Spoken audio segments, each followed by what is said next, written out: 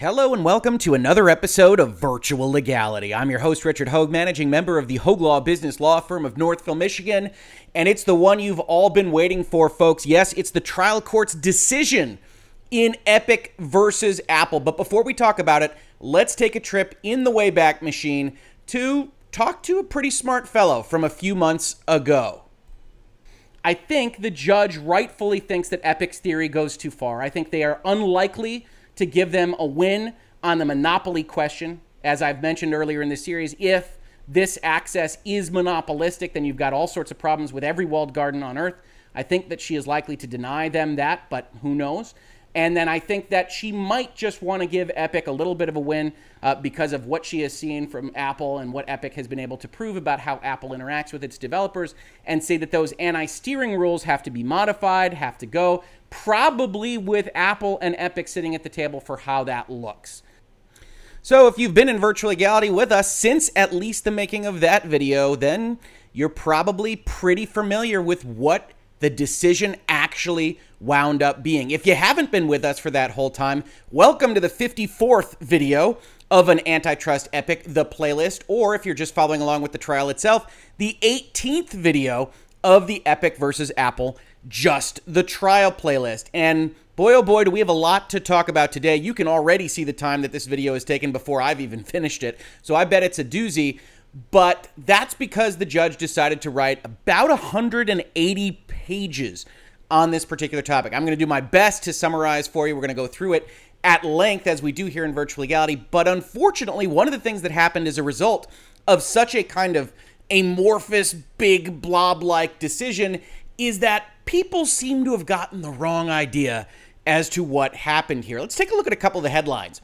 Verge, Apple must allow other forms of in-app purchases, rules judge in Epic versus Apple. That's wrong. How about CNBC? Apple can no longer force developers to use in-app purchasing. Also wrong. Back to The Verge. The Epic versus Apple ruling could put a serious dent in Apple's $19 billion App Store business. Now, that's a reasonable minds may differ kind of statement, but I doubt it. How about Ars Technica? Well, how about this giant ad on Ars Technica? Major win for Epic Games. Apple has 90 days to open up App Store payments. Not quite, but we're getting closer. GameSpot. Epic Games case judge says Apple must allow alternative payment methods on App Store.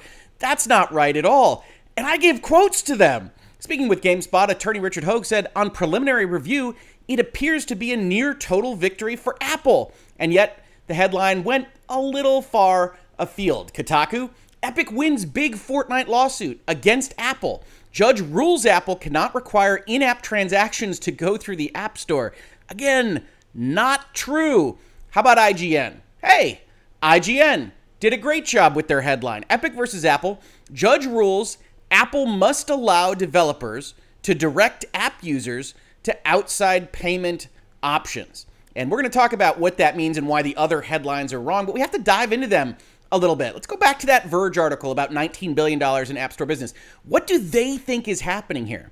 Well, in the first paragraph of the story, we see it's a decision that cuts right to the heart of the roughly $19 billion a year the App Store brings in for Apple, because at the end of the day, the App Store makes most of its money off in-app purchases inside free-to-download games. Sounds to me like they think the 30% that Apple takes off of those purchases is being challenged in some fashion. Ars Technica makes it even clearer. In other words, Epic Games' effort to add Epic-specific payment links inside the free-to-play game Fortnite and thus duck out of paying Apple's 30% fee on in-app transactions can now happen.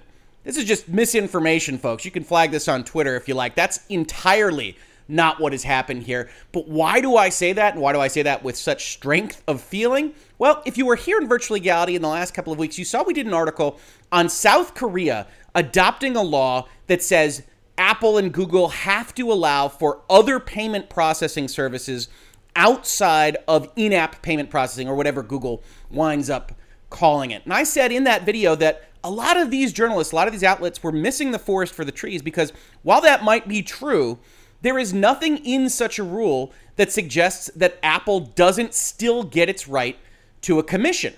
In fact, Apple has a contract specifically covering its 30%. It says here, For sales of licensed applications to end users, which includes both buying games out of the box and in-app payments, Apple shall be entitled to a commission equal to 30% of all prices payable by each end user. It's the full sentence. Full stop. Not money that comes through our processing, not other rules associated with it. If you get paid for something that got sold on our platform, then you owe us 30%. Now, some of you might say, well, in this multi-platform context, if Epic sends you off site and you buy it over there, yes, Apple currently doesn't have a claim on that by virtue of the way its app review guidelines work. They basically absolve themselves of that. But right now, as it stands, simply using a third-party processor doesn't get you out of owing Apple the 30%. Before we get into the actual language in the court case on all manner of different issues and why I say Apple is basically the full winner of this with one important exception, let's drag out some quotes that the court itself said in this 185-page document so that we can keep them highlighted in our minds when we look at other outlets talking about this particular decision. Under all models, Apple would be entitled to a commission or licensing fee even if IAP was optional. Now, it's important to distinguish here. The court, faced with the decision of calling your in-app processing or your in-app products IAP, went with processing for IAP. So they're talking about the entire processing concept, not just the purchases that you might make, where you or I might use IAP to suggest the shoes or the V-Bucks that you get in Fortnite or otherwise. No, IAP is the processing service that Apple affords to its developers. So they say under all models, Apple would be entitled to a commission or licensing fee even if you don't use their processing. Apple is entitled to license its intellectual property for a fee and to guard its intellectual property from uncompensated use by others. Even in the absence of IAP, of processing by Apple, Apple could still charge a commission on developers. It would simply be more difficult for Apple to collect that commission. While the court finds no basis for the specific rate chosen by Apple, i.e. the 30% rate, based on the record, the court still concludes that Apple is entitled to some compensation for use of its intellectual property to the extent Epic Games suggests that Apple received nothing from in-app purchases made on its platform. Such a remedy is inconsistent with prevailing intellectual property law, which it should come as no surprise to you now, having gone through this introduction to this video, that the court doesn't determine that Epic and other developers don't owe Apple any money just by virtue of sending their people off-site or doing other things that the court is going to allow by virtue of its decision-making. So keep those in mind. Keep the headlines in mind, because basically, Apple won on virtually every aspect of the lawsuit that Epic brought, with the exception of the anti-steering rules that I highlighted in that video clip earlier in this video and that we talked about at length throughout this playlist. It was clear during the trial that the court wasn't very enthused about a whole host of Apple's business practices, but in particular thought that there was a weakness in argument that Apple was defending in prohibiting developers from telling folks that they can buy these particular things off-site, elsewhere.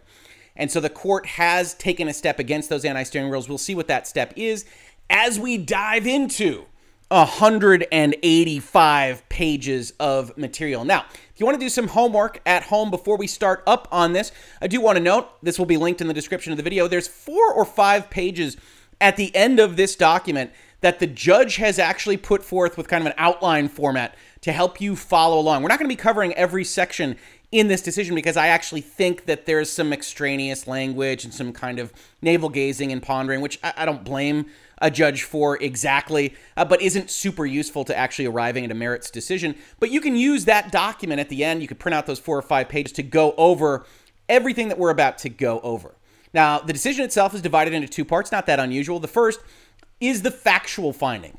The court here is the finder of fact. And so they get to determine what is the reality here. They've listened to all the testimony. They've listened to the pleadings. They've had both parties submit all manner of documents to them. They get to decide this is true, this is false, this is true, this is false. They get those findings of fact.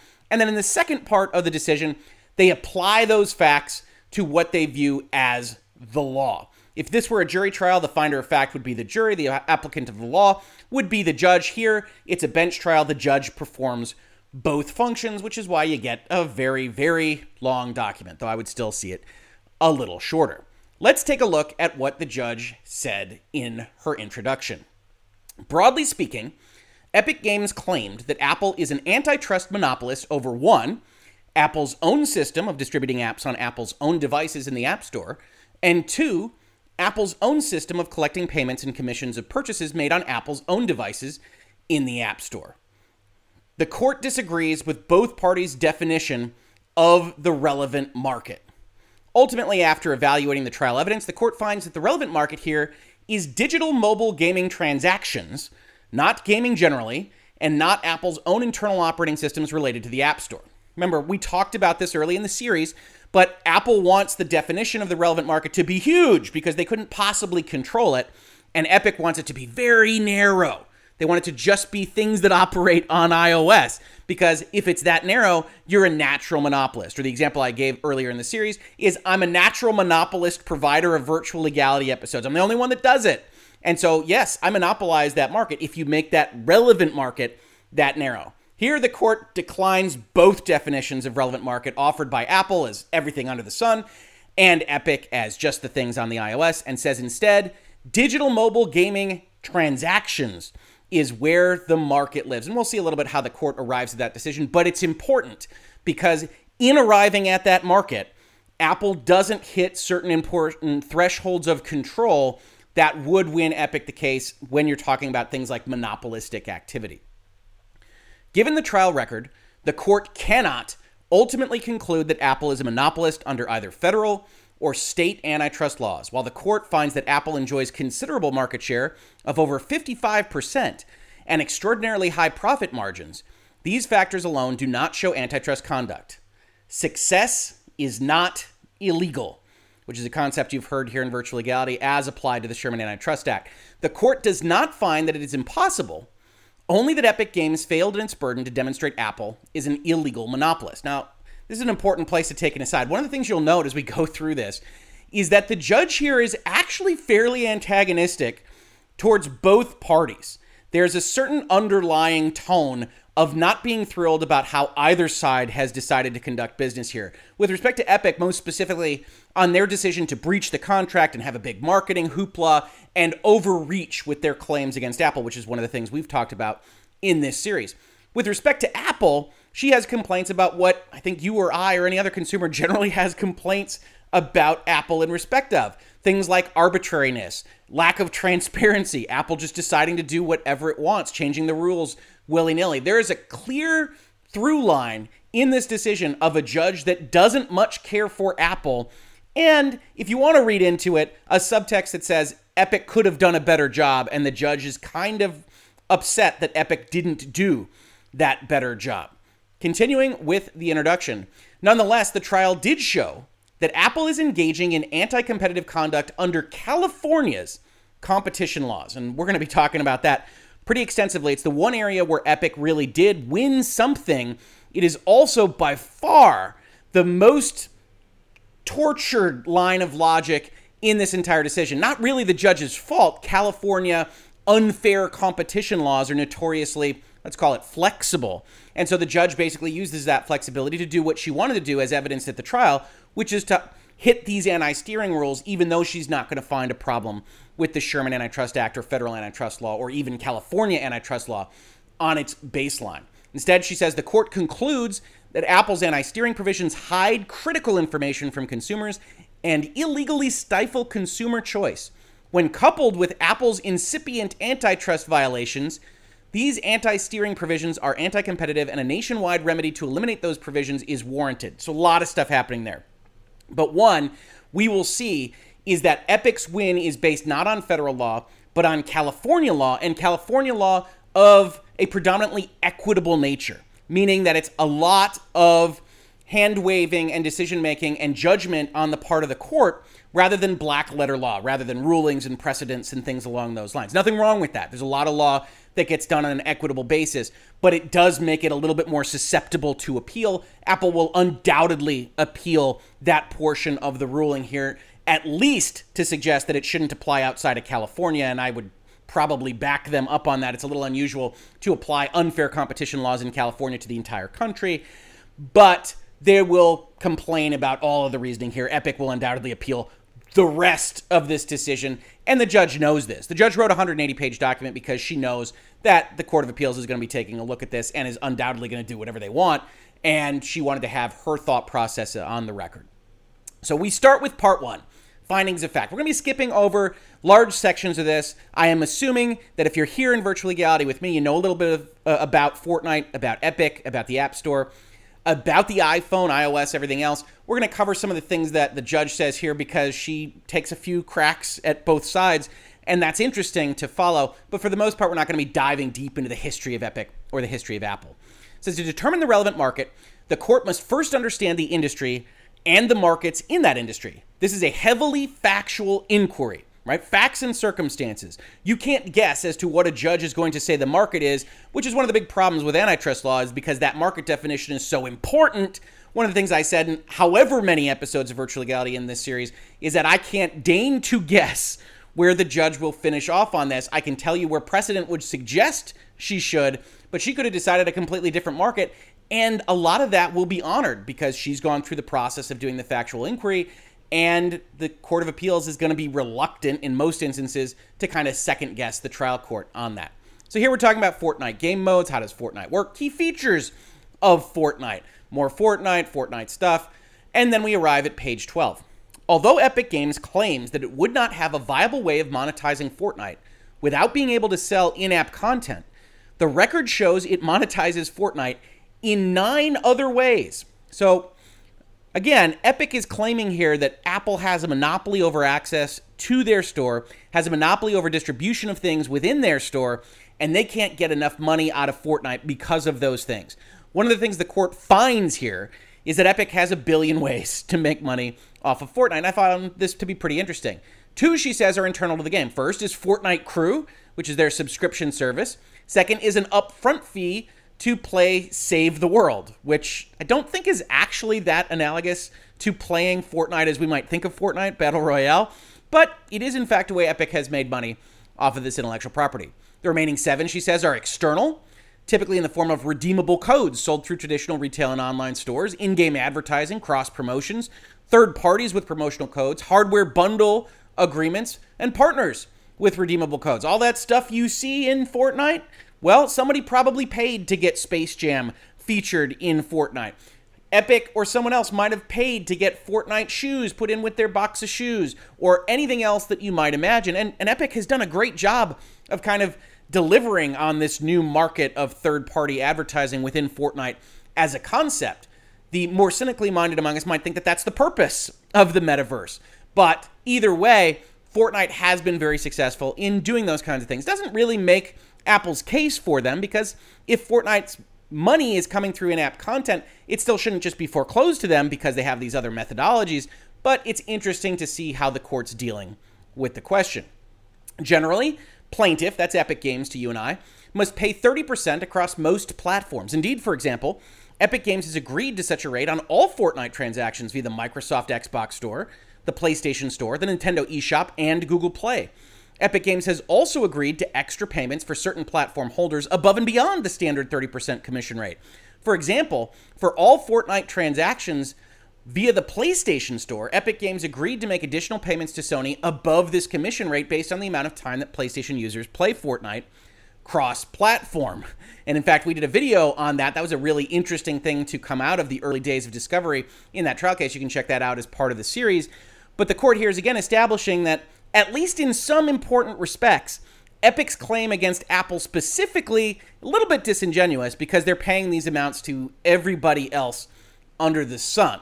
And so you start to get a feel for the judge not being thrilled with whole large aspects of this case. That said, despite the staggering number of iOS Fortnite players, the vast majority of Epic Games' Fortnite revenue, 93%, is generated on non-iOS platforms. Why are we here? Why are we talking about this specific issue? And the more cynically minded among us, again, could say, well, Epic's got a partnership with Sony. They like to have a close relationship with Xbox, etc., etc. Epic Games acknowledged that its commission in the Epic Games Store context is not merely a payment processing fee, which is what they accused Apple of having.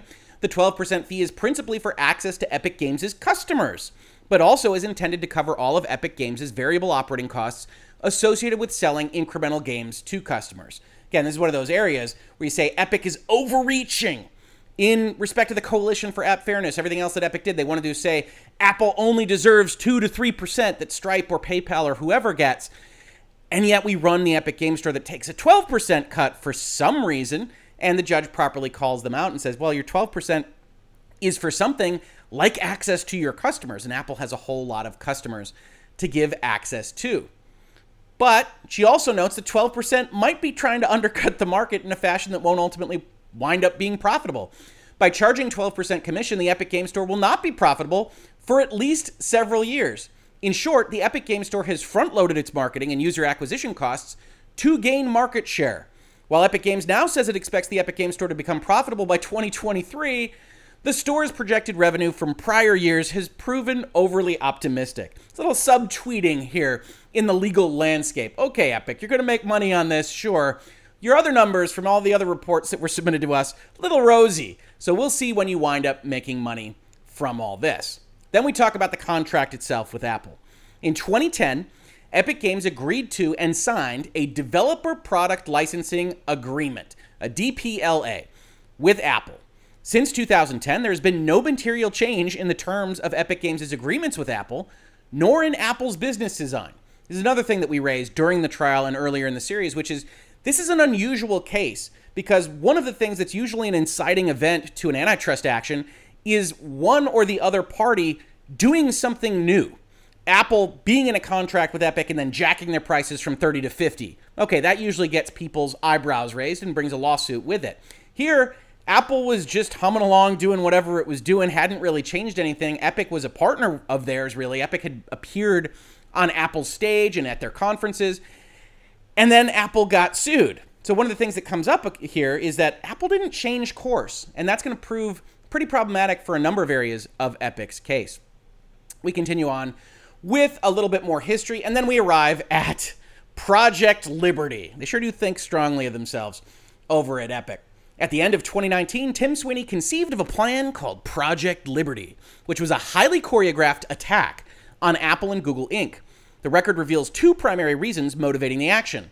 First and foremost, as we've said extensively here in Virtual Legality, Epic Games seeks a systematic change which would result in tremendous monetary gain and wealth. Court, as a finding of fact, says, look, what Epic's asking for will make it a fortune. And that shouldn't be ignored, regardless of what Tim Sweeney or Epic Games says about the little guy at all. Second, Project Liberty is a mechanism to challenge the policies and practices of Apple and Google, which are an impediment to Mr. Sweeney's vision of the oncoming metaverse. They want to make a lot of money, and they want to have interoperability that allows them to continue this metaverse push. Judge talks a lot more about Project Liberty. Project Liberty included a public narrative and marketing plan. Epic Games recognized that it was not sympathetic, and that if Apple and Google blocked consumers from accessing the app, sentiment will trend negative towards Epic. To these ends, Epic Games wanted to get players, media, and industry on Epic's side by creating a narrative that we are benevolent, and at the same time make Apple out to be the bad guys. While Epic Games was willing to wage war against Apple and Google, it was not so inclined to crusade against the console platform owners, namely Nintendo with their Switch, Microsoft Xbox, and Sony PlayStation. Epic Games therefore planned to warn these console partners in advance about an upcoming pricing change for V-Bucks, and to reassure them that they were not next on Epic Games' list. Project Liberty required extensive planning and testing. Specialized engineers and an in-house information security team attempted to hack the code to ensure that Apple could not reveal the intent of the hotfix when it was submitted. Epic Games also used analytics to determine the number of players that would receive the hotfix once triggered. Here the judge is laying the foundations for Project Liberty, not benign. Epic knew what it was doing, had internal communications about the fact that Apple and Google were very likely to take Fortnite down, if not to sue them directly. And it was all coordinated and was not kind of an accidental foot fault that might otherwise get a little bit of beneficent rule from the judge. Now we move on to Apple. We get the relevant history of the iOS and iOS devices, the early years, app developers generally, Epic Games, etc., etc. And then we start talking about the DPLA. Remember, the main contract that you enter into with Apple if you're going to develop games for them. Relevant here, The DPLA details programming requirements, which the court outlines first, and establishes payment terms, which the court discusses second. With respect to programming, developers are required to certify that they will comply with the terms of the agreement, always a good thing. Use the software in a manner consistent with Apple's legal rights, don't steal our stuff. Create apps for Apple's products, which could only be distributed through the App Store, make it specifically for us. Submit proposed apps for review to ensure they are properly documented and did not contravene the program requirements. We get another bite at the apple, if you will. Configure apps to use IAP, again, that's the processing, when the purchases are subject to the commission, and agree not to attempt to hide, misrepresent, or obscure any features, content, services, or functionality, which is what's really going to nail Epic to the wall on their breach here. In 2010, Apple also created the app guidelines, which are more fully discussed below. As a corollary to Section 3.3.3 of the DPLA, Section 3.1.1 of the app guidelines was the clearest articulation of the anti-steering provision with respect to in-app purchases. And this is important because remember, this is going to be where Epic wins. It reads, if you want to unlock features or functionality within your app, by way of example, subscriptions, in-game currencies, game levels, access to premium content, or unlocking a full version, you must use in-app purchase. Apps may not use their own mechanisms to unlock content or functionality, such as license keys, augmented reality markers, QR codes, etc. Apps and their metadata may not include buttons, external links, or other calls to action that direct customers to purchasing mechanisms other than in-app purchase. Apple had a rule in 3.1.1 that said within your app, you can't put a notification or a link or a button that sends people outside of the iPhone environment to purchase something. And this was part and parcel to one of the exceptions that Apple has with respect to multi-platform games like Fortnite that says you can sell stuff elsewhere. We're not going to have a parity pricing clause. We're not going to do all these other things that some others might. And you can have people buy things over there and then use them over here. But what you can't do is you can't advertise that fact in this particular space. Judge is going to have a problem with that, as we surmised when we listened to the trial.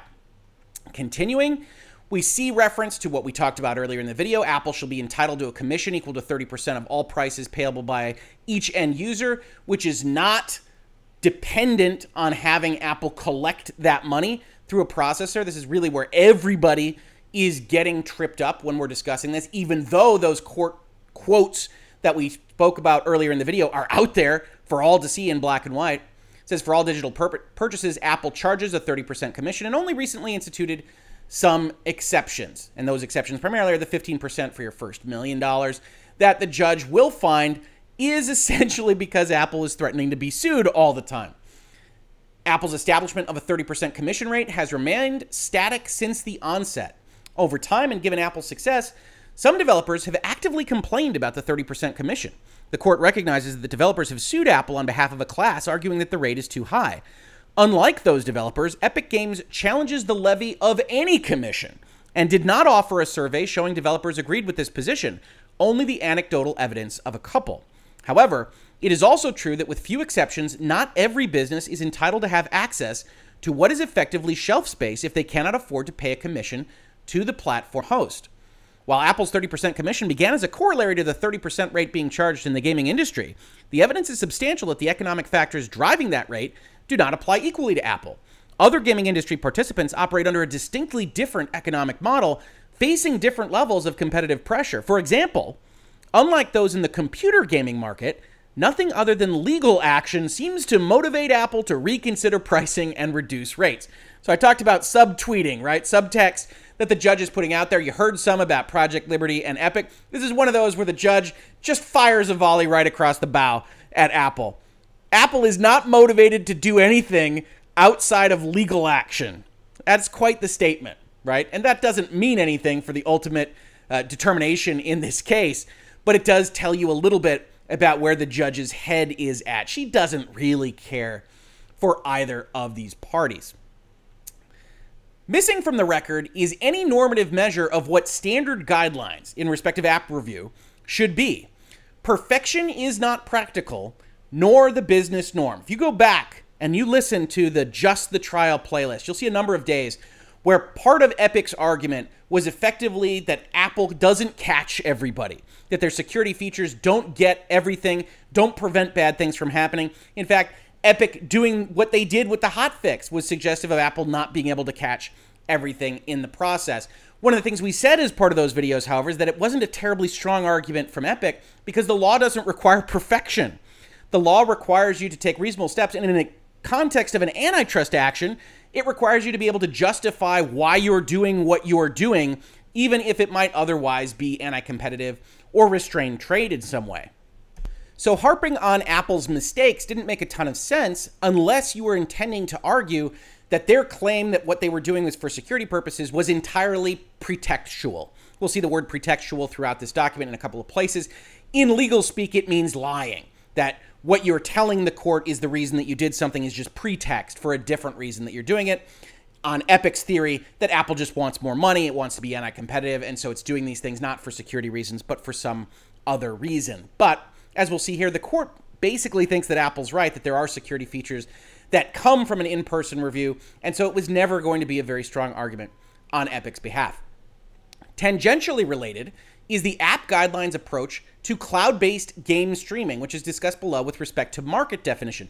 Now, one of the reasons I highlighted this, even though I didn't highlight the subject of the paragraph itself, is that this was one of those areas where I thought NVIDIA and Microsoft had a much, much stronger case that Apple was acting arbitrarily, capriciously to benefit its own applications at the expense of these other developer competitor applications, and that if either of those parties wanted to, they would have been able to bring a stronger case. And you see hints of that in this document. Again, I can't summarize all 185 pages in any kind of reasonable timeline here, but it's worth highlighting that the court does talk about streaming in a couple of places, suggesting that those might have been even better plaintiffs. Epic Games raises legitimate concerns regarding some of the consequences of Apple's app guidelines and its refusal to share control of data absent customer agreement. First, these are findings of the court, Apple does a poor job of mediating disputes between a developer and its customer. With respect to refunds, the DPLA gives Apple sole discretion to refund a full or partial amount of user purchases. Thus, developers lack the ability to provide refunds and have worse customer service as a result. Moreover, because Apple lacks visibility into the transaction, it has created overly simplistic rules to issue refunds, which can also increase fraud.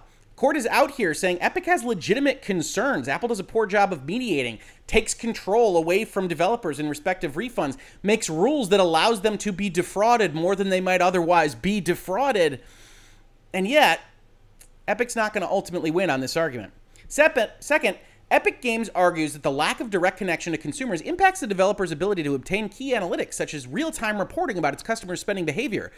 While the court finds Epic Games may profit from having real-time reporting about an individual's spending behavior, ample evidence shows that Epic Games already reaps immense profits from impulse purchasing. Little societal value exists in allowing plaintiffs to capitalize on more customer data to exploit customer habits. And if you sit back and say, that doesn't sound like it's particularly useful to this case, it sounds a little bit like the judge is editorializing, I would agree with you. You get a lot of this in this document. You read 180 pages on any subject, you're probably going to see some editorializing. I would be guilty of it as well.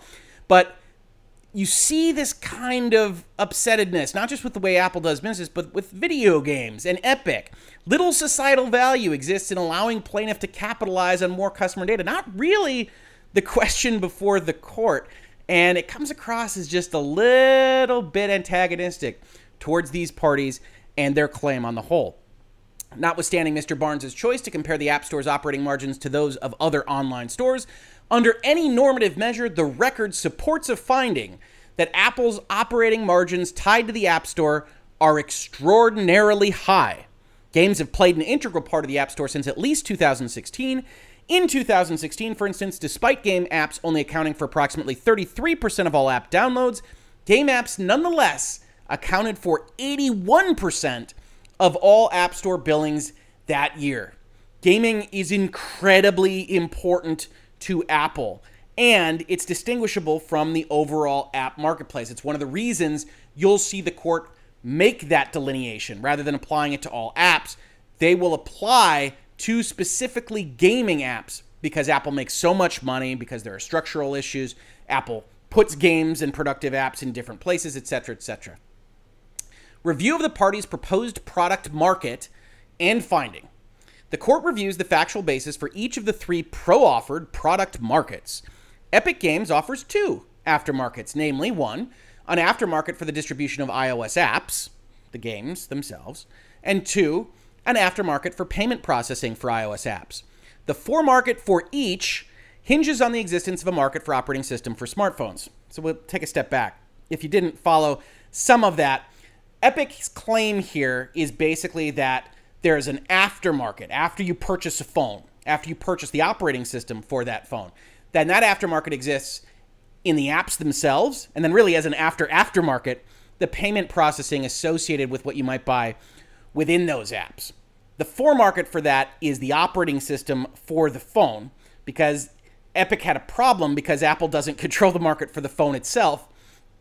Apple and Android and Google and Samsung and everything else. There's a bunch of phones out in the market, but what Epic could claim is that Apple had a monopoly on distribution of the iOS operating system, which it absolutely does. And so they tried to use that as the foremarket. It would prove their undoing in this particular argument, but we'll see why in just a second. Apple proposes a market for digital games transactions. The court outlines the evidence for each in turn. Before reviewing each of the proposed markets, the court considers whether Apple's operating system should be viewed as a foremarket. The court finds that it should not. Now, if you're writing a short version of this opinion, you could explain why you found that it wasn't a foremarket, and then you could skip all of this, because without a relevant foremarket, there isn't an aftermarket kind of concept. And in fact, the court winds up saying that, but also says, well, we want to talk about it a little bit. Quite simply, it is illogical to argue that there is a market for something that is not licensed or sold to anyone. Competition exists for smartphones, which are more than just the operating system. And here's another area where we can take a step back, because one of the things I said earlier in this series was that Epic's case against Google is perhaps ironically, or at least unintuitively, stronger than its case against Apple. And one of the reasons for that is because Google markets its software to other hardware parties. Apple only ever makes iOS and its software to sell its own hardware. So it kills a lot of this argumenting because it's only ever using its own software. It's not trying to sell it to someone else. In the Google standpoint, you're trying to sell it to a third party, and the court might well come down and say, well, now there's a market for that that can serve as a foremarket to these other aftermarkets that Epic might claim. Given the court's rejection of the foremarket theory, the aftermarket theory fails as it is tethered to the foremarket. Although the court rejects plaintiff's foremarket construct, it nonetheless discusses additional factual problems with the aftermarket theory given plaintiff's focus on those issues. So you might consider this, if you're a lawyer or you're a law student looking at this, as dicta. This isn't necessary for the court to arrive at its determination. Once it decides that the foremarket is wrong, everything else falls apart. But here at a trial court level, the judge is trying to give enough background to the circuit court that might disagree with what the trial court has decided here. And because Epic has focused so much on this argument, is very likely to appeal on this basis to provide the court's thinking as to why it wouldn't apply even if there was an iOS foremarket. So the judge here goes on and on and on. We don't need to really dive into it that much, but we can read a few things here that are pretty interesting.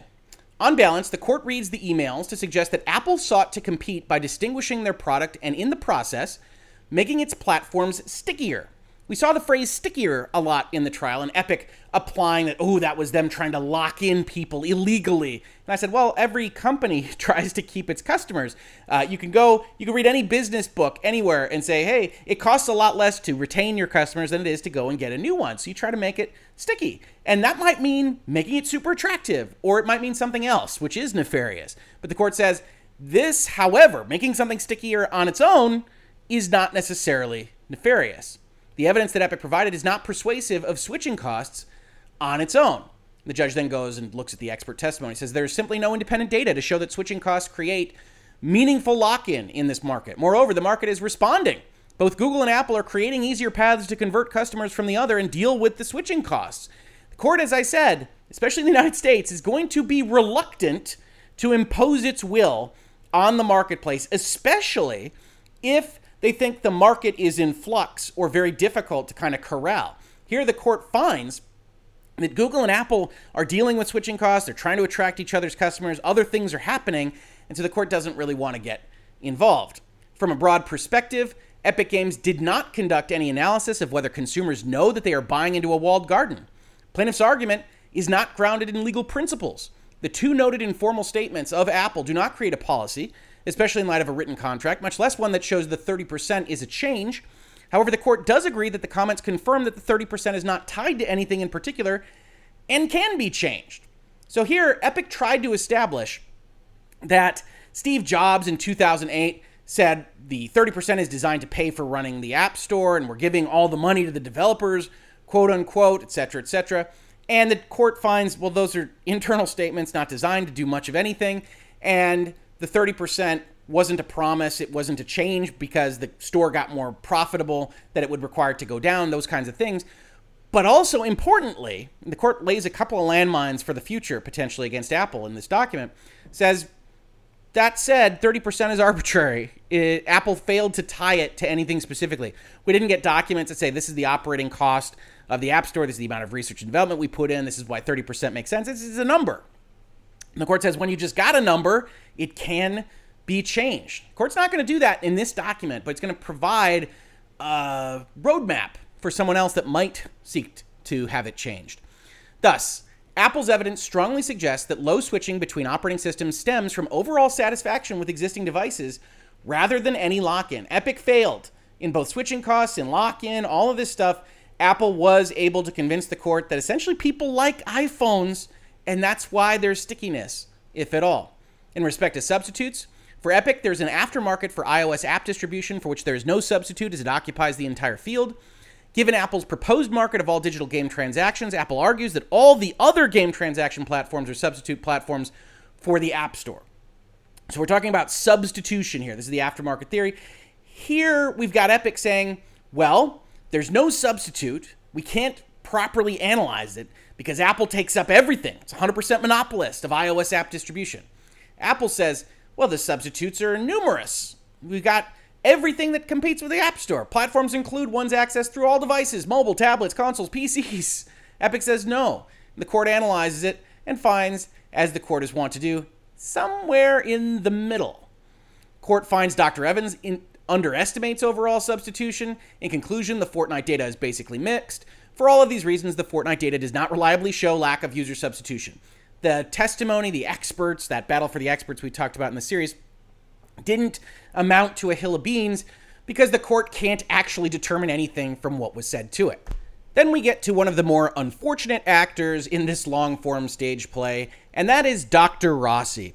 If you recall from the series, and you can go check it out, of course, if you're so inclined, one of the areas where I had significant problems was with respect to the survey information that the experts were putting forth in the trial. And Dr. Rossi really takes it on the nose from the court.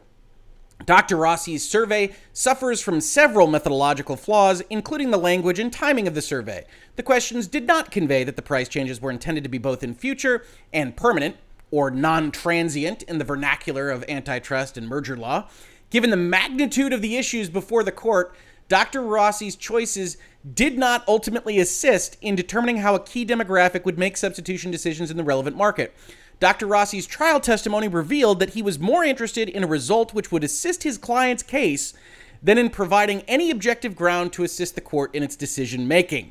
Given Dr. Rossi's lack of credibility, the court strains to adopt his findings. So you've got an expert here that was just absolutely obliterated by the court and is probably not going to get hired for the same kind of analysis in the future. But, you know, who knows? Given the flaws in both the underlying survey from Dr. Rossi and Dr. Evans' calculations thereon, the court finds that this evidence is wholly unpersuasive of substitution. Here's another section, Epic and Apple, where you just wasted all of our time. Thank you very much. You can kind of hear the court's consternation. In evaluating Apple's market definition, remember they wanted to be all gaming transactions, Dr. Evans excludes tablets on the sole ground that they lack certain hardware features like a cellular connection. This is not persuasive. However, there are two issues with Apple's data. First, it inappropriately uses statistics about gamers as a whole to draw conclusions about iOS gamers. Apple has not shown that gamers as a whole are representative of iOS gamers. It may well be that 55 to 60% of US gamers play on more than one device, but the iOS gamers switch considerably less often. As the court says, we just don't know. Apple's evidence shows that large portions of the population, including young children, older adults, and most teenage girls, play predominantly on mobile. So you can't just use gaming surveys to talk about what's happening on your phones. Recognizing the issue, Apple offers evidence by Dr. Hansen, who conducted 2 surveys. But while Dr. Hansen is considerably more credible and independent than Dr. Rossi, the court just keeps swinging at Dr. Rossi. Dr. Hansen's survey is also severely flawed and ultimately unreliable. This court just did not like any of the surveys. And having listened to the trial, I don't know that I can blame her at all. Third, on Dr. Hitt's side of things, he analyzes Fortnite data following its removal from iOS as described above for Dr. Evans. The evidence is mixed. Accordingly, Dr. Hitt and Dr. Craig's analysis shows evidence of both substitution and complementary playing without a definitive answer either way. Ultimately, the court proceeds without resolving the issue on this record. We don't find anything in respect to substitution. Okay. Now let's talk about gaming versus non-gaming. As explained above, Epic Games argues that its aftermarket should be defined to include all apps, not just gaming apps, as the distribution on the App Store is not limited. The evidence, the court says, demonstrates that the App Store in its current form generates virtually all its revenue upon a business model now rooted in the gaming market, both on game developers and gaming consumers. This is proved by both financial considerations and other notable distinctions between gaming and non-gaming apps. The court notes 8 other significant differences which exist between game apps and non-game apps as the court considers the relevant product market. First, game apps revenue constitute between 60 and 75% of all app transactions. Second, there's an industry and public recognition of a distinct market for digital game app transactions as opposed to non-gaming apps. Games, different than productivity. Both Apple's App Store and internal business structure support and reflect this division. On the App Store, editors consider a different set of factors when curating games for spotlight marketing than they do when curating other non-gaming apps. Seems good to me. Third, game app transactions are a distinct product because they exhibit peculiar characteristics and uses. Fourth, game developers often use specialized technology to create their game apps, and I'm not sure that's so good. Games use specialized technology, but so do productivity pieces of software. It's clear that the court has decided that gaming is going to be the relevant market here. I don't think there's anything wrong with that, but I'm not sure you need lists of 9 things, either for Fortnite expenses or 8 things here to distinguish. It's fine, though. Fifth, game apps have distinct consumers and producers. I beg to differ. I have a lot of productivity apps and games on my phone, but that's fine. Sixth, game app transactions differ in pricing structure, including in monetization models and effective prices from non-gaming app transactions, and that's very, very true and probably should be higher than sixth, which is that games themselves are very often free to play with the battle pass and the in-app purchases, and productivity software might be on subscriptions through something else, or at bare minimum using different metrics and ways of paying for access to that application than very many games do, and that is an important point to distinguish the two markets. Seventh, game apps are distributed by specialized vendors, fair enough. Eighth, and finally, platforms providing game app transactions are subject to unique and emerging competitive pressures. They talk a little bit more about cloud gaming, about Microsoft and NVIDIA and all that good stuff. Accordingly, in light of the foregoing, the court finds that there is a substantial distinction between the transactions for gaming apps and the transactions for non-gaming apps. And who am I to argue with her? I think she makes a good case there. Epic Games, facts relevant to iOS in-app payment processing aftermarket. Epic Games' assertion that the iOS in-app payment processing aftermarket is a relevant antitrust market relies on the assumption that Apple maintains a lawful monopoly in the iOS app distribution market. Because Epic Games cannot show such a market even exists, the argument fails at the outset. Plaintiff's proposal begs the question of whether IAP, again, that's the processing, not the purchases, is a product. Apple's IAP, or in-app purchasing system, is a collection of software programs working together to perform several functions at once in the specific context of a transaction on a digital device. IAP is not integrated into the App Store itself, even though it is integrated into an iOS device. And by integrated, the court only means that the application has been engineered specifically to work seamlessly on the device. More specifically, Apple's IAP, as used here, is a secured system which tracks and verifies digital purchases, then determines and collects the appropriate commission on those transactions.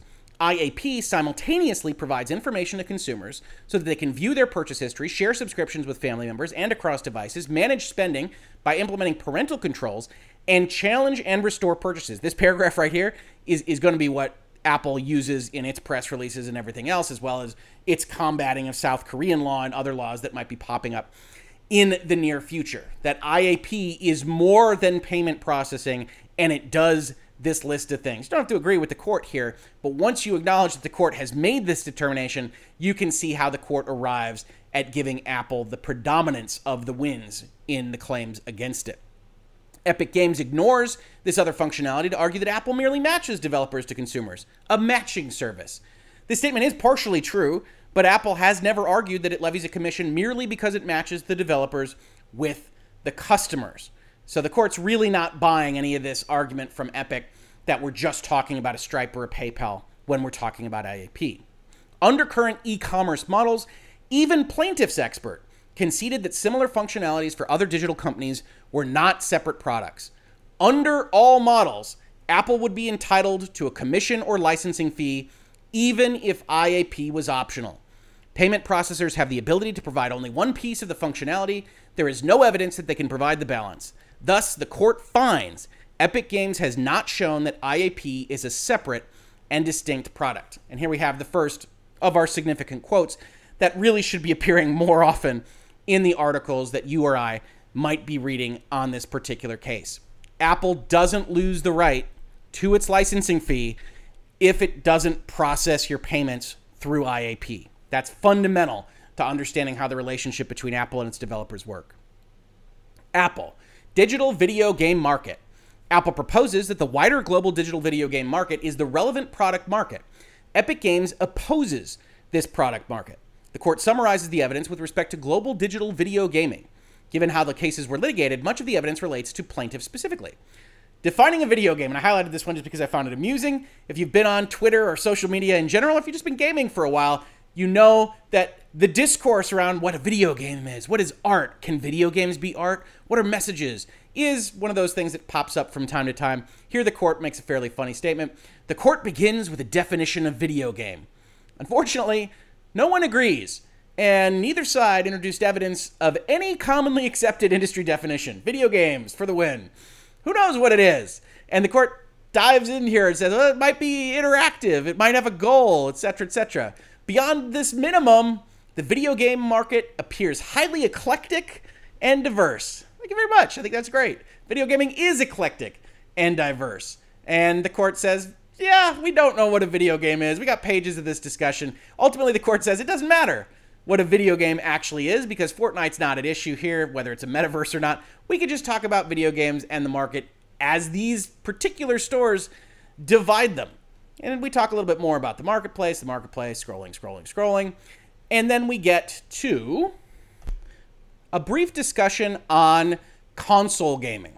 If you followed this with us since the beginning, one of the things that popped out of this case at the start was that Epic's attack on Apple, and more specifically, that they were a monopolist provider of access to their walled garden, would seem applicable to the other console runners, Microsoft, Sony, Nintendo, because they run versions of a walled garden themselves. Some more than others. Microsoft's trying to get away from that a little bit. But I had said right at the top of this series that if you accept Epic's theory of the case against Apple, you're going to see lawsuits against Sony and Microsoft and everyone else because there's no reason to distinguish between those things if running your own operating system is a problem. So we see reference to consoles here. Based on the business models and choices undertaken by the players in the console gaming market, both Microsoft and Sony are in direct competition with each other, while the Nintendo Switch remains more distantly in the competitive orbit of these two devices. So here the judge says, yeah, Microsoft and Sony are the real players in console gaming, and then the Switch is in the competitive orbit of these two devices. Amusingly, the Switch has sold a million copies of itself, right? And the Switch is going to be one of the most successful consoles ever released, but it's not competing directly with how fast and how shiny can you make the graphics on your television. It's doing something different. Here the court, while trying to determine what is competing with an iPhone, is coming up with certain rules about it, and the Switch is not a part of that conversation, which is interesting because the Switch is mobile, but the court finds that the Switch is not competing specifically with the phone, and that makes the iPhone and Apple portion of the gaming mobile market bigger than it might otherwise would be. Despite these differences, there are similarities amongst the players in the console gaming market. Like iOS devices, the Switch, PlayStation, and Xbox have also adopted closed platforms, or walled gardens, as Nintendo, Sony, and Microsoft do not allow users to install software on their consoles outside of the platform's official store. Moreover, unlike mobile gaming devices, console gaming platforms use similar controllers consisting of analog sticks, D-pads, and buttons located on the face and edges of the controller. The standard commission rate across these console platforms is, like both the App Store and Google Play App Store, 30%. Although Epic Games witnesses and other third-party witnesses testified that console makers regularly engage in negotiations with developers and secure terms that factor into the overall value that the app developer receives. Then we get a description of cloud-based gaming. We get a little bit more of that, which isn't really that pertinent to this case in question. But the court notes that with respect to the iOS platform, both NVIDIA and Microsoft maintain web apps instead of native apps. This happened actually, I think, between the trial and now. This is due to Apple's guidelines and rules prohibiting stores within applications and requiring the submission of each individual game to the App Store. Both companies would prefer to provide their services as native apps instead of web apps due to the ease of both optimizing the experience for game streaming users on devices and reducing latency. Neither company, however, provided evidence or testimony on the relative differences in latency between web apps and native apps, even as to the iOS platform's Safari web browser. The court cannot otherwise discern, based on the limited record, whether being limited to web apps has otherwise affected these services, especially considering the foregoing evidence showing positive reception among consumers and the industry to both services on the iOS platform.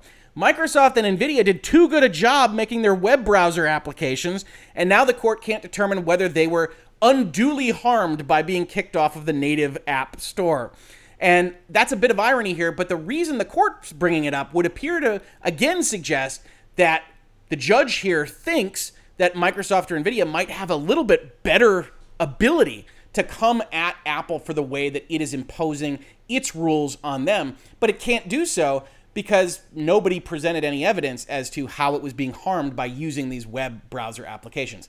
Stay tuned for that. If NVIDIA or Microsoft decides that they want to come after Apple, that's the likely avenue that they might choose to do it in. In a general sense, the court continues, consumers have a choice of device and transaction platforms through which to acquire, modify, and play games. Apple's mode of competing resorts to a historic model: user-friendly, reliable, safe, private, and secure. Of course, the court must determine where the actual competition lies between these platforms based on the current state of play in the overall market. This is a close question where the general video game market appears to be evolving and dynamic. Now, whenever you hear those words, when you're looking at an antitrust case, you can assume that the court's going to take a conservative approach. And I don't mean Republican or anything like that. I mean that it's going to be reluctant to impose its will on a marketplace. And that's because courts don't like to look at an evolving and dynamic marketplace and stick their thumb in it. And so video games, and I think the court is right in this, are constantly changing with their percentages and who's winning, and PlayStation 3 to PlayStation 4 to PlayStation 5 and Microsoft and everybody else. And you've got entrants, even though we haven't had a new platform entrant in a while in the console space, happening all the time to go take those market shares, as Microsoft did a couple of decades ago. So the court's not enthused about jumping into the fray here. While there is some competition amongst the players in the general video game market, the court cannot say that this overall competition is sufficient for purposes of defining a relevant product market, at least not at this time. What makes this determination difficult is that the market appears to be somewhat in flux.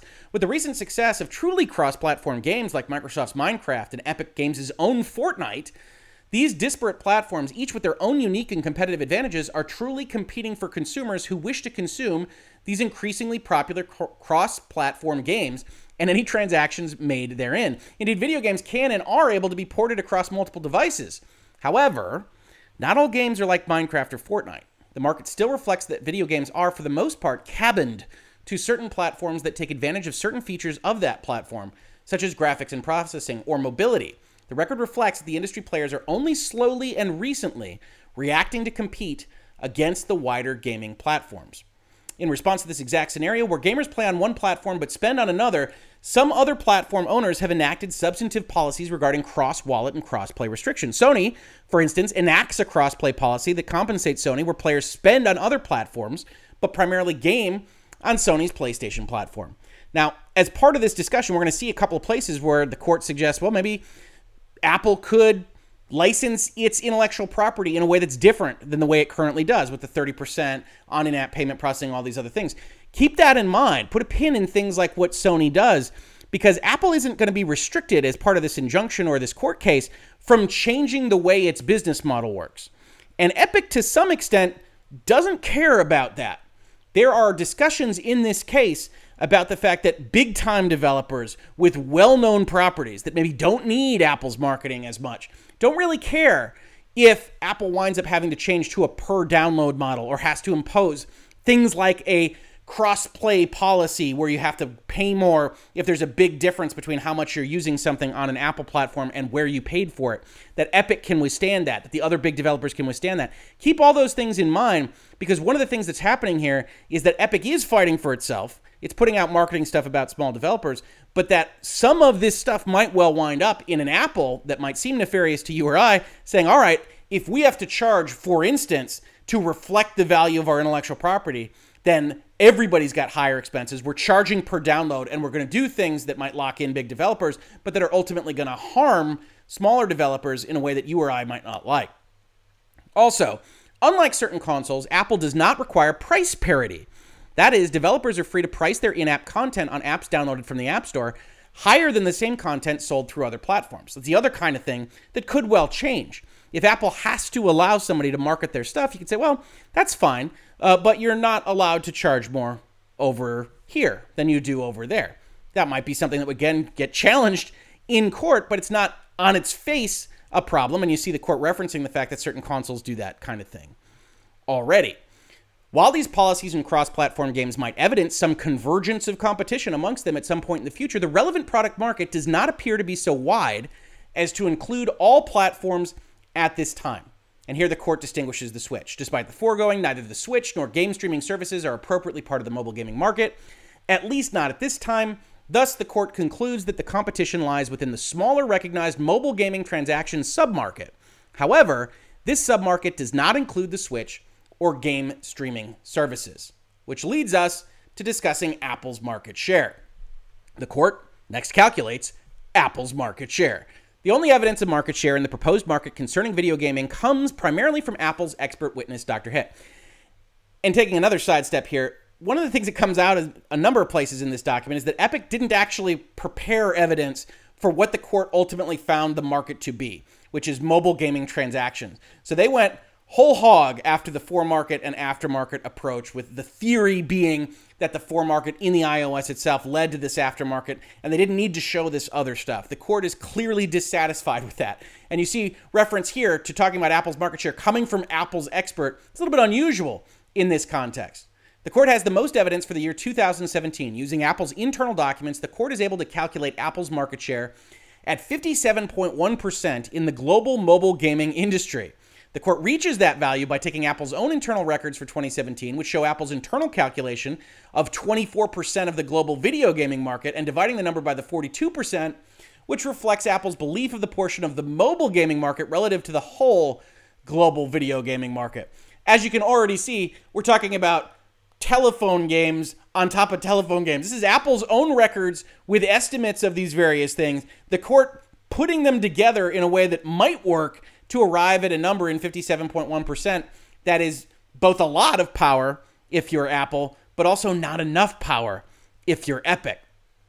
Nonetheless, even assuming the market were limited to both mobile gaming and console gaming, Apple would still have, at minimum, market power. For the years in the record, the court's methodology based upon the record show that Apple would have a market share of such a defined global video gaming market of 32.9%. It's about 30% if you include everything else. And they include that particular reference in case the circuit court or someone else decides to go in a different direction.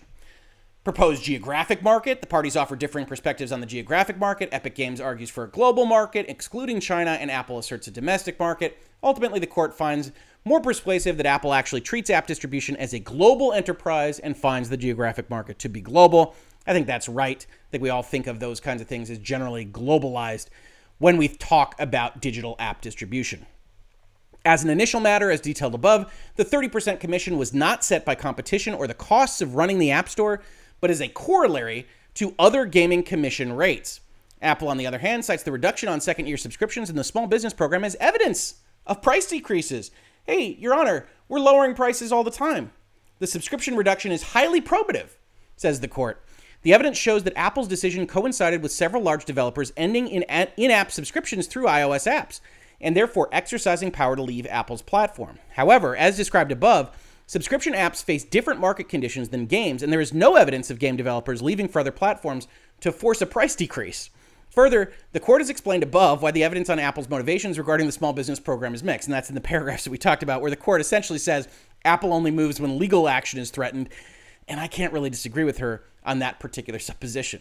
And we're finishing off the fact findings here. We're 94 pages into the document. We're just about ready to go into part 2, but we got a few more things to hit before we do.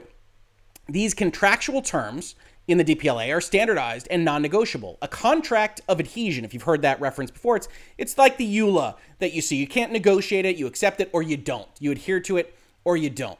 Only a few developers have succeeded in modifying these terms by threatening to go to other platforms. Specifically, Spotify and Netflix have removed in-app purchasing functionality from iOS apps. On the other hand, both Down Dog and Match Group have testified in this case that they have been unable to entice users to other platforms with lower prices. Match Group has employed marketing campaigns and promotions for web purchases, but the app sales have continued to dominate.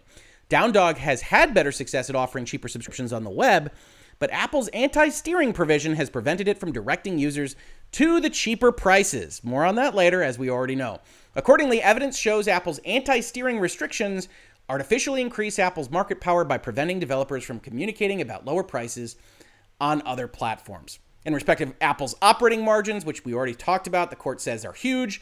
The court finds that operating margins are probative of market power. Apple is responsible for its own lack of transparency in determining what its operating margins are, so they're not going to get the benefit of the doubt. If you were here with us during the trial, you heard a lot about, oh, we don't keep those operating margins separately. And yeah, we made a lot of money, but it all goes into R&D on the platform, and so we don't really know what that number is specifically. The judge says, well, that's fine, but we're going to hold it against you. And so I'm going to do my own math to determine that it's a heck of a lot of money. In light of these uncertainties, the court finds that barriers to entry are currently relatively high, but are plausibly decreasing and may lower in the future. Epic Games contends that Apple's restrictions on iOS app distribution and in-app payment processing create anti-competitive effects. With respect to Apple's app distribution restrictions, actually moving products, the apps themselves, Epic Games focuses on the following anti-competitive effects: foreclosing competition, increasing consumer app prices, decreasing the output, decreasing innovation, and effect on other markets through the restrictions on app stores. Apple, in turn, argues that the restrictions provide a safe and secure place to conduct game transactions and compensate Apple for its pro-competitive investments in iOS. In respect of foreclosure of competition, with respect to that issue, the contention is not in dispute. Quite simply, Epic Games wanted to open a competing app store and could not. So Apple's rules foreclose competition. Now, understand, that's not the end of the story. We're going to be talking about the rule of reason, which we've talked about as part of this series. But you're allowed to do things that are anti-competitive. The law doesn't support competition or competitors. It supports consumers. And the way that consumers get the most value out of the economy is through that competition. But you're allowed to be essentially very, very competitive by keeping other competitors out of the way. And yet, when we talk about this from the court's perspective, they're going to look at this and say, yeah, you foreclosed that competition. Do you have a good enough reason to have done that? And the court's going to side with Apple on a lot of this. While plaintiff did not survey developers, taken together, this evidence suggests that Apple's restrictions foreclose competition for large game developers who have well-known games. These developers would likely, and have the resources to, open their own stores to forego Apple's fees, rules, and review. Smaller developers, on the other hand, would likely stay on the App Store, or a comparable store, for product discovery reasons. Indeed, that is exactly what happened earlier on PCs, which bolsters the likely evaluation and outcome. Next, Epic Games argues that Apple's app distribution restraints increase prices for consumers. The court finds Epic Games' argument to be plausible. Apple vigorously disputes the evidence. First, it points out that the 30% commission is standard for other stores, including on competitive platforms. However, Apple's argument is suspect, finds the court. 1, Apple relies on headline rates that Dr. Evans and Dr. Shmolancy agree are frequently negotiated down. For example, the Amazon App Store has a headline rate of 30%, but its effective commission is only 18.1%. Both Ms. Wright and Mr. Sweeney testified that consoles frequently negotiate special deals for large developers, and sealed evidence in this case confirms the same. 2, just because it is the competitive rate for games in the console market does not mean that the rate translates to the mobile games market. As described above, the App Store has very different operating margins than consoles, so even if the commission is the same, the economics and the nature of the products are very different.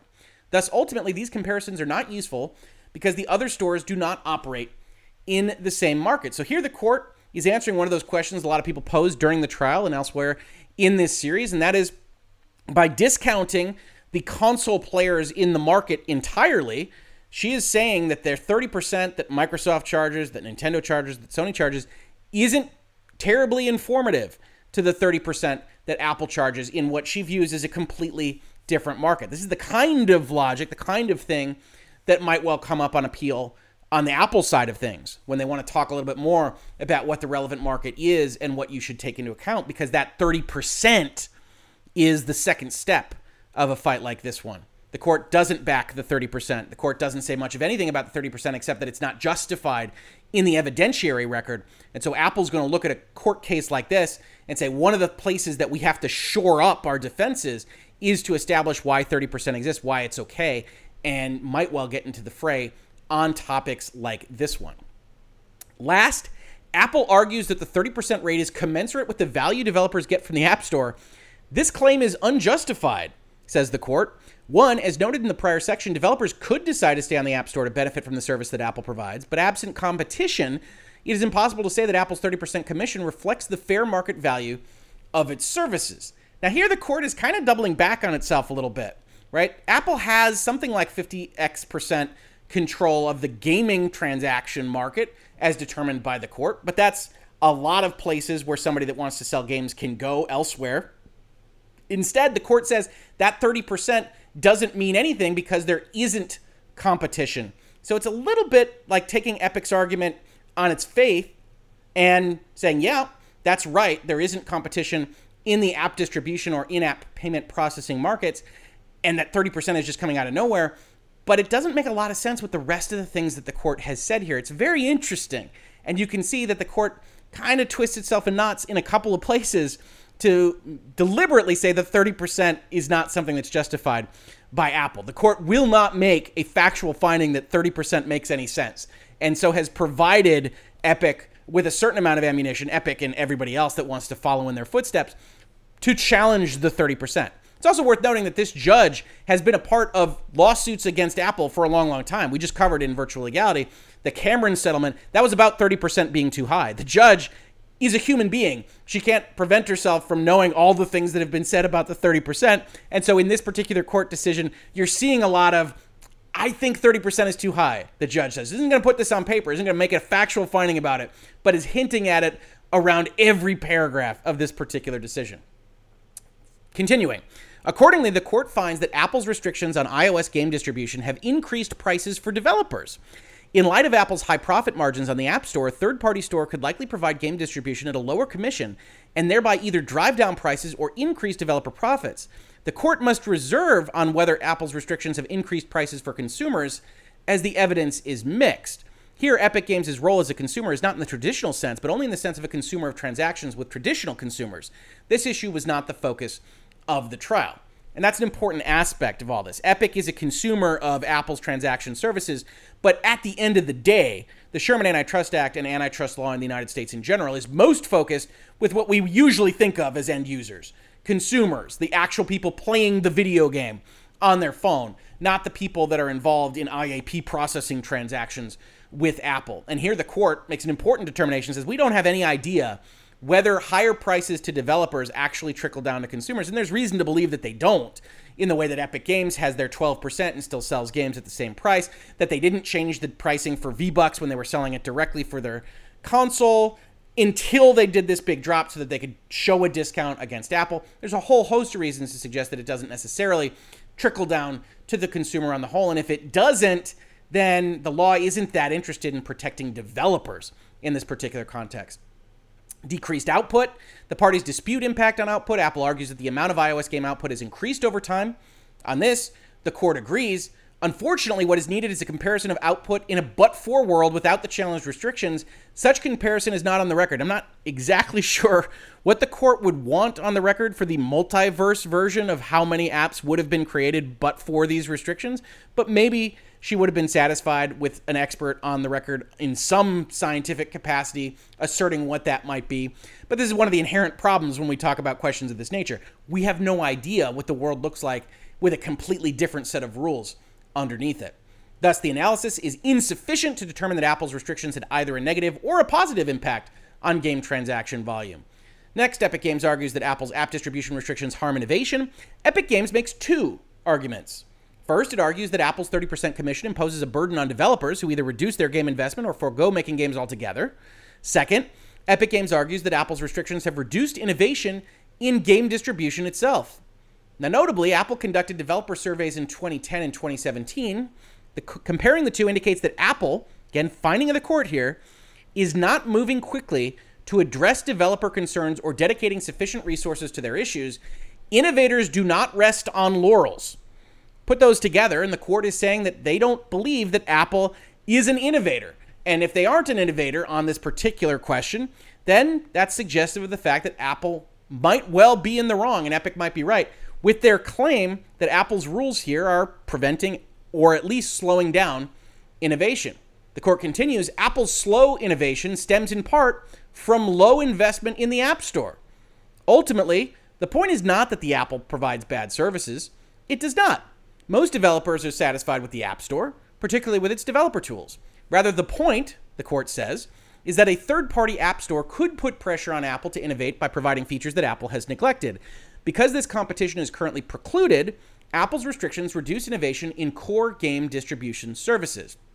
Epic then raises two other potential anti-competitive effects. First, Epic Games argues that Apple self-preferences its own apps. This is something that we saw in the report made by Congress about big tech and Apple in particular.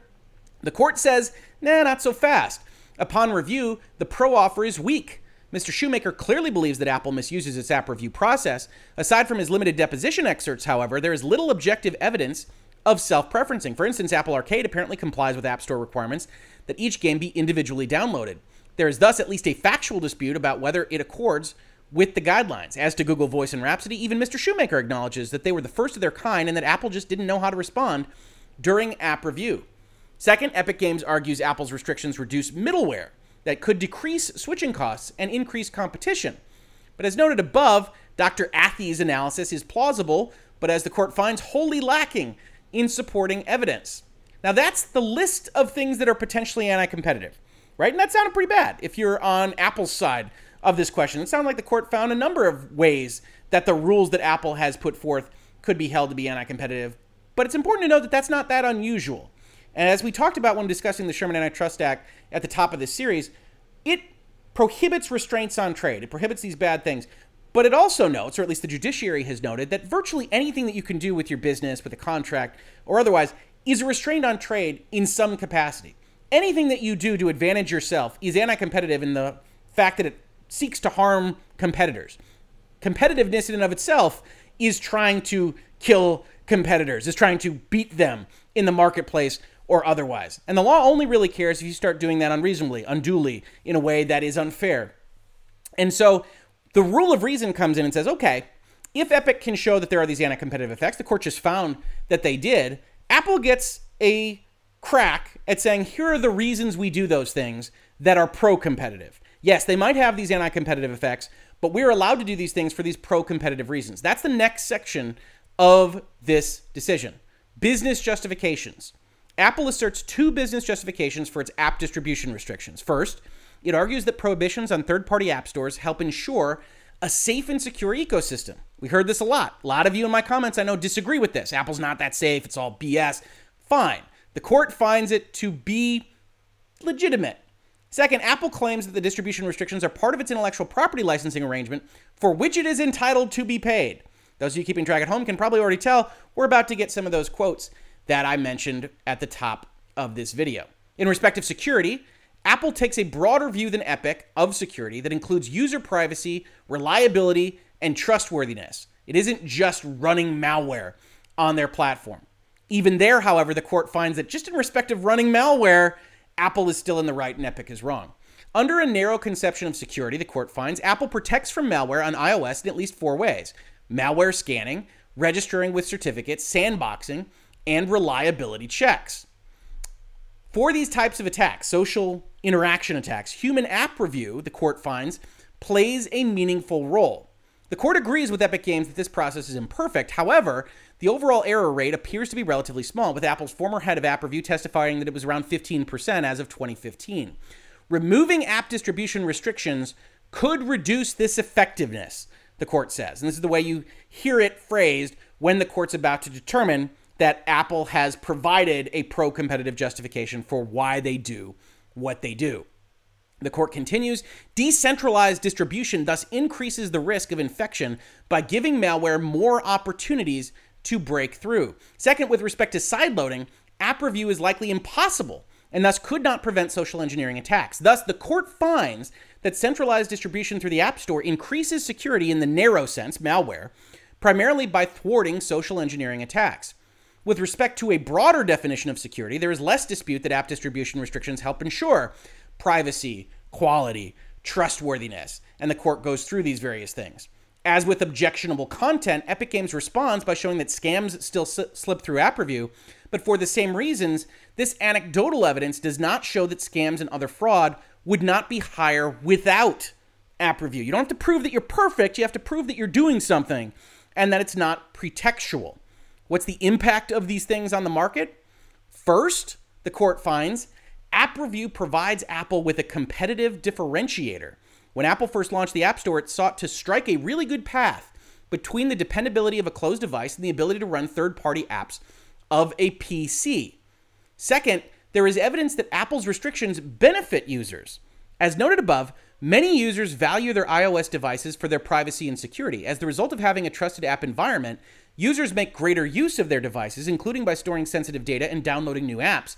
The witnesses are unanimous that user security and privacy are valid pro-competitive justifications. Thus, the evidence shows that developers both benefit and suffer from app distribution restrictions. More people buying more things and using more apps undoubtedly helps developers. Rules that make it harder for developers to get their game into the marketplace and otherwise realize that benefit harms them. But the court finding that kind of pro and anti-competitive nature is likely to allow it if there's a pro-competitive justification actually offered. After you get past that point, after you get past Apple saying, here are the reasons we do it, security, right? Then Epic gets to say, well, there's a way that you could get that same benefit and be less anti-competitive. Epic Games argues that the security and privacy benefits described above can be achieved without app distribution restrictions. As explained, most of the benefits derive from app review, which screens for social engineering attacks, filters fraud and offensive content, and imposes heightened privacy requirements. Epic Games argues that the same benefits can be achieved in other ways. It focuses on two alternative models. First, under an enterprise program model, Apple could focus on certifying app stores instead of apps. The enterprise program is an existing model for distributing apps on iOS, where companies apply to distribute apps within its organization. Apple reviews the company, and if conditions are met, gives it a certificate that allows it to sign apps for distribution. It's a kind of favored nation status that it could give to an enterprise partner. Second, under a notarization model, Apple could continue to review apps without limiting distribution. The notarization model is currently used on Mac.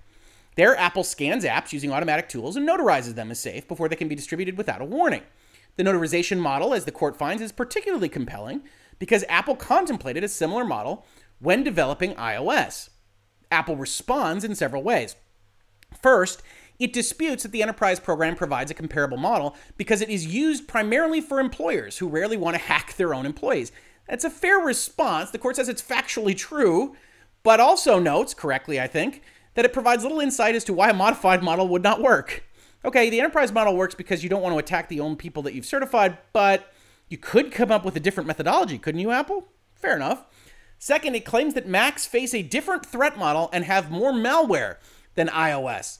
Here, the court puts Apple's feet to the fire. It says, while Mr. Federighi's Mac malware opinions may appear plausible, they appear to have emerged for the first time at trial, which suggests he is stretching the truth for the sake of the argument.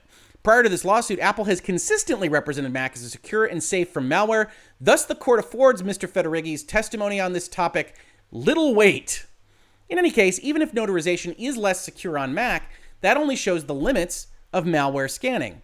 Ultimately, the court finds persuasive that app review can be relatively independent of app distribution. Thus, even though unrestricted app distribution likely decreases security, alternative models are readily achievable to attain the same ends, even if not currently employed.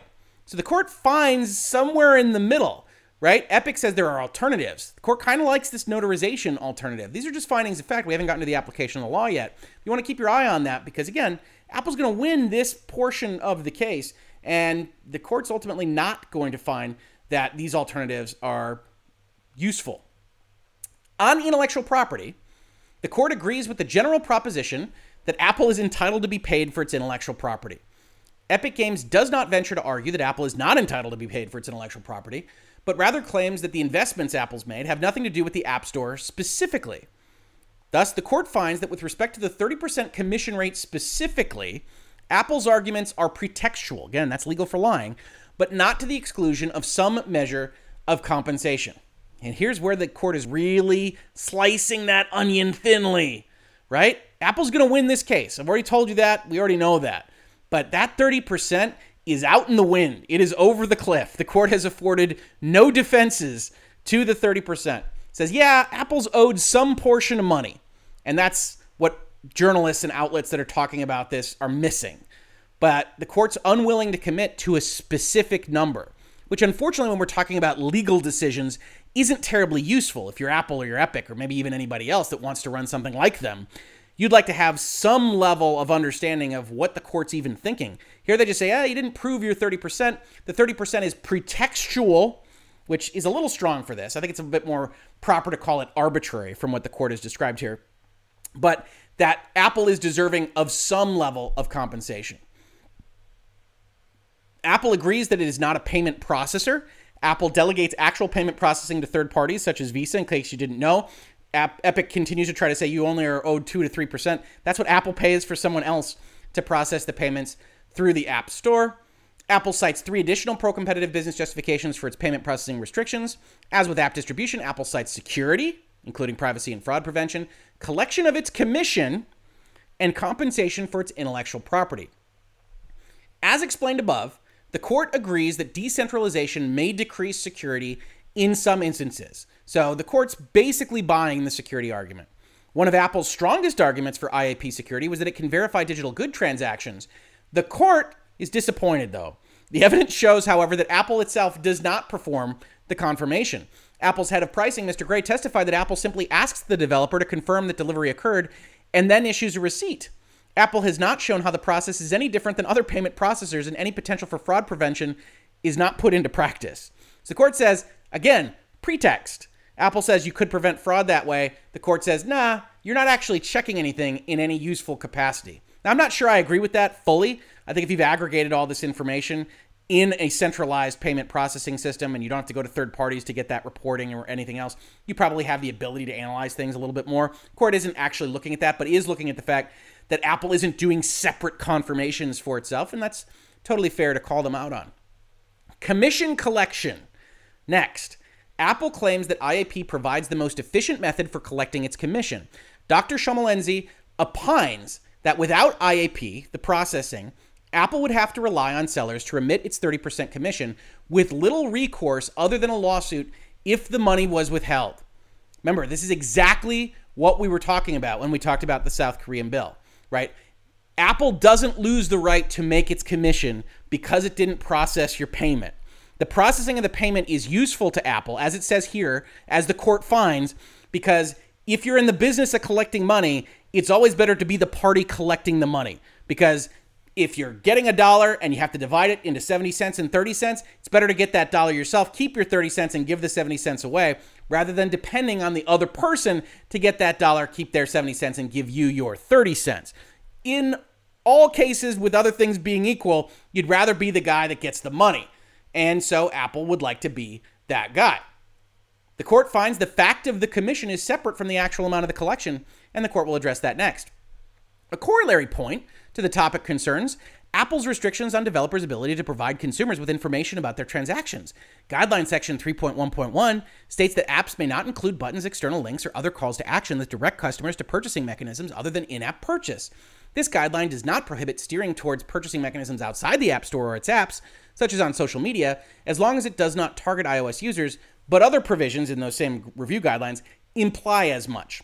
So the court is once again bringing the area where it's going to give Epic the win into these various other sections and pointing out one thing that I think is important, I think Apple really screwed up on and has historically, which is that they say things to the public, or in this case, to the court, that don't really match up with the letters in their review guidelines, right? We talked about this when it happened. Apple went into court and said, oh, no, you could send emails to people and tell them about your sales. You just can't do it based on registration. You read the sections before it was adjusted for the Cameron settlement, and you say, I don't read it that way, Apple. I think you're pretty restrictive there. And I was like, no, we would never enforce it that way, which I don't blame anybody for being like, hey, I can't depend on the global multinational billion-trillion-dollar entity to not enforce the rules the way that they would appear to be on paper. I can't build my livelihood off of that. And I think the court calls them out on that. It says, hey, Apple says you can do things on social media, can do things in email. It doesn't read that way. And so I'm going to point it out here, says the judge, because I'm going to hit him pretty hard on it when it ultimately comes down to that in terms of the law. Value of intellectual property. As described above, Apple has not adequately justified its 30% rate. There's that repetitive comment. Merely contending that its commission pays for the developer's use of the App Store platform, license to Apple's intellectual property, and access to Apple's user base only justifies a commission, not the rate itself. Now, this didn't appear in the quotes because it's not as pithy as some of the other things that are in this document, but understand that that sentence says what is important as part of this concept as well. Those kinds of things justify a commission. That's the court's finding, and the court's right. It just doesn't establish what the rate should be. For these developers, Apple's role in generating in-app purchases was nothing, people that were otherwise searching for the apps, but it continued to receive a 30% commission on in-app purchases. The court clearly has a problem with the 30%. Epic didn't brief or argue about the 30% vis-a-vis the percentage itself, so the court finds itself making a decision without changing that percentage. Looking at the combination of the challenge restrictions and Apple's justifications and lack thereof, the court finds that common threads run through Apple's practices which unreasonably restrain competition and harm consumers, namely the lack of information and transparency about policies which affect consumers' ability to find cheaper prices, increased customer service, and options regarding their purchases. More specifically, by employing anti-steering provisions, consumers do not know what developers may be offering on their websites, including lower prices. While some consumers may want the benefits of Apple offers, Apple actively denies them the choice. These restrictions are also distinctly different from the brick-and-mortar situations. Apple created an innovative platform, but it did not disclose its rules to the average consumer. Apple has used this lack of knowledge to exploit its position. Thus, loosening the restrictions will increase competition as it will force Apple to compete on the benefits of its centralized model, or it will have to change its monetization model in a way that is actually tied to the value of its intellectual property. And I highlighted that last bit in red, and then we're going to go into part 2, which I know you've long been waiting for. But I highlighted that part in red because this is an important piece of the Epic puzzle. You might remember, it's been a long time, I know, that when we covered Apple's counter response and countersuit to Epic, one of the things that Apple brought up was that, yeah, we could have done this business model in 16 different ways. We could have charged people per download. We could have $10,000 to join the App Store. We wanted to have more bodies. We wanted to have essentially a subsidy system where the people that were making the most money off the platform were allowing the platform to have this myriad of other apps that really didn't make any money. And that's how we built the thing. And we built it, and it's been that way forever. And Epic wants to change that in a way that suits itself, that makes itself money, that makes itself wealth. And the court here backs that up a little bit.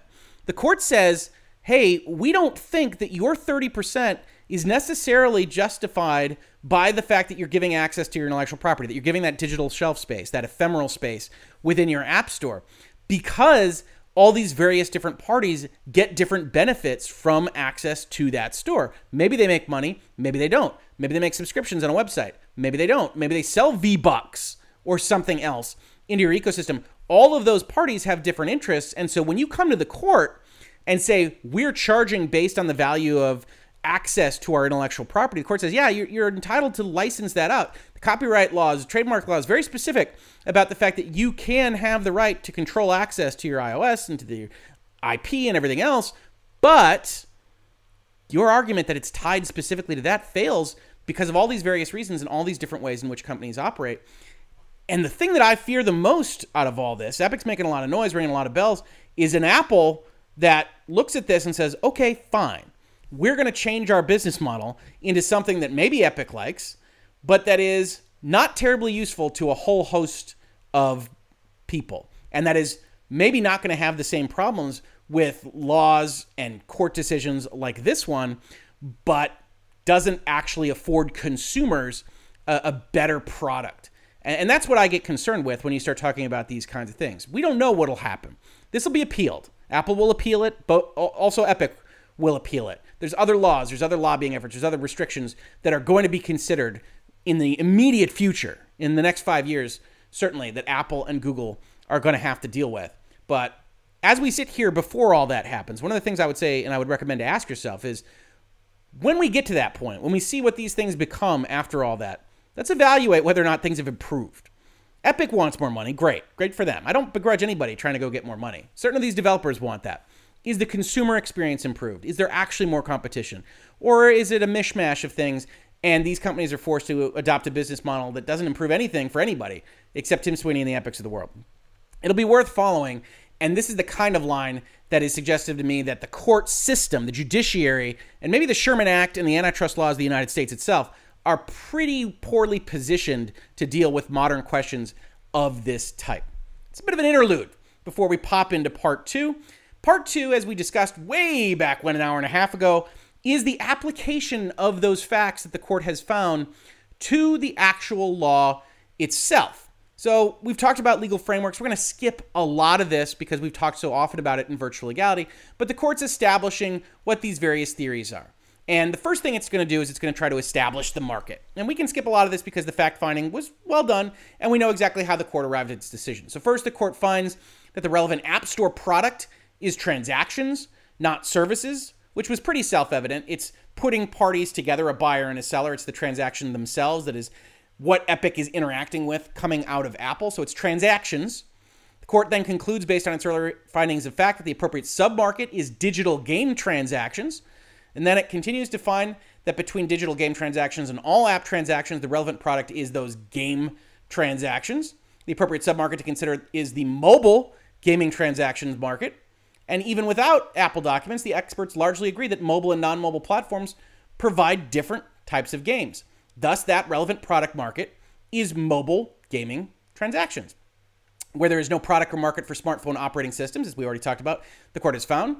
There are no derivative markets. There are no aftermarkets. Nonetheless, the court addresses the additional problems with Epic Games' attempt to define the market within the confines of a single brand. And here we have a slightly different way that the court finds Epic to have failed on its aftermarket theory. It says that the Supreme Court identified two factors that supported the aftermarket framework: the existence of significant information costs and switching costs. Talks about a case called NewCal in 2008 in the Ninth Circuit, which outlined 4 factors that could indicate whether an alleged market is properly defined single brand aftermarket under that Eastman Kodak case, which we discussed as part of this series.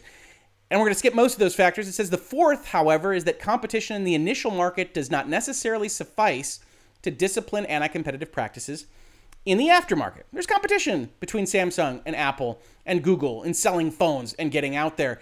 And that fourth factor says if it's insufficient to properly compete in that market, you might have an aftermarket that causes a problem. But the court says it's with that last indicator that problems arise for Epic.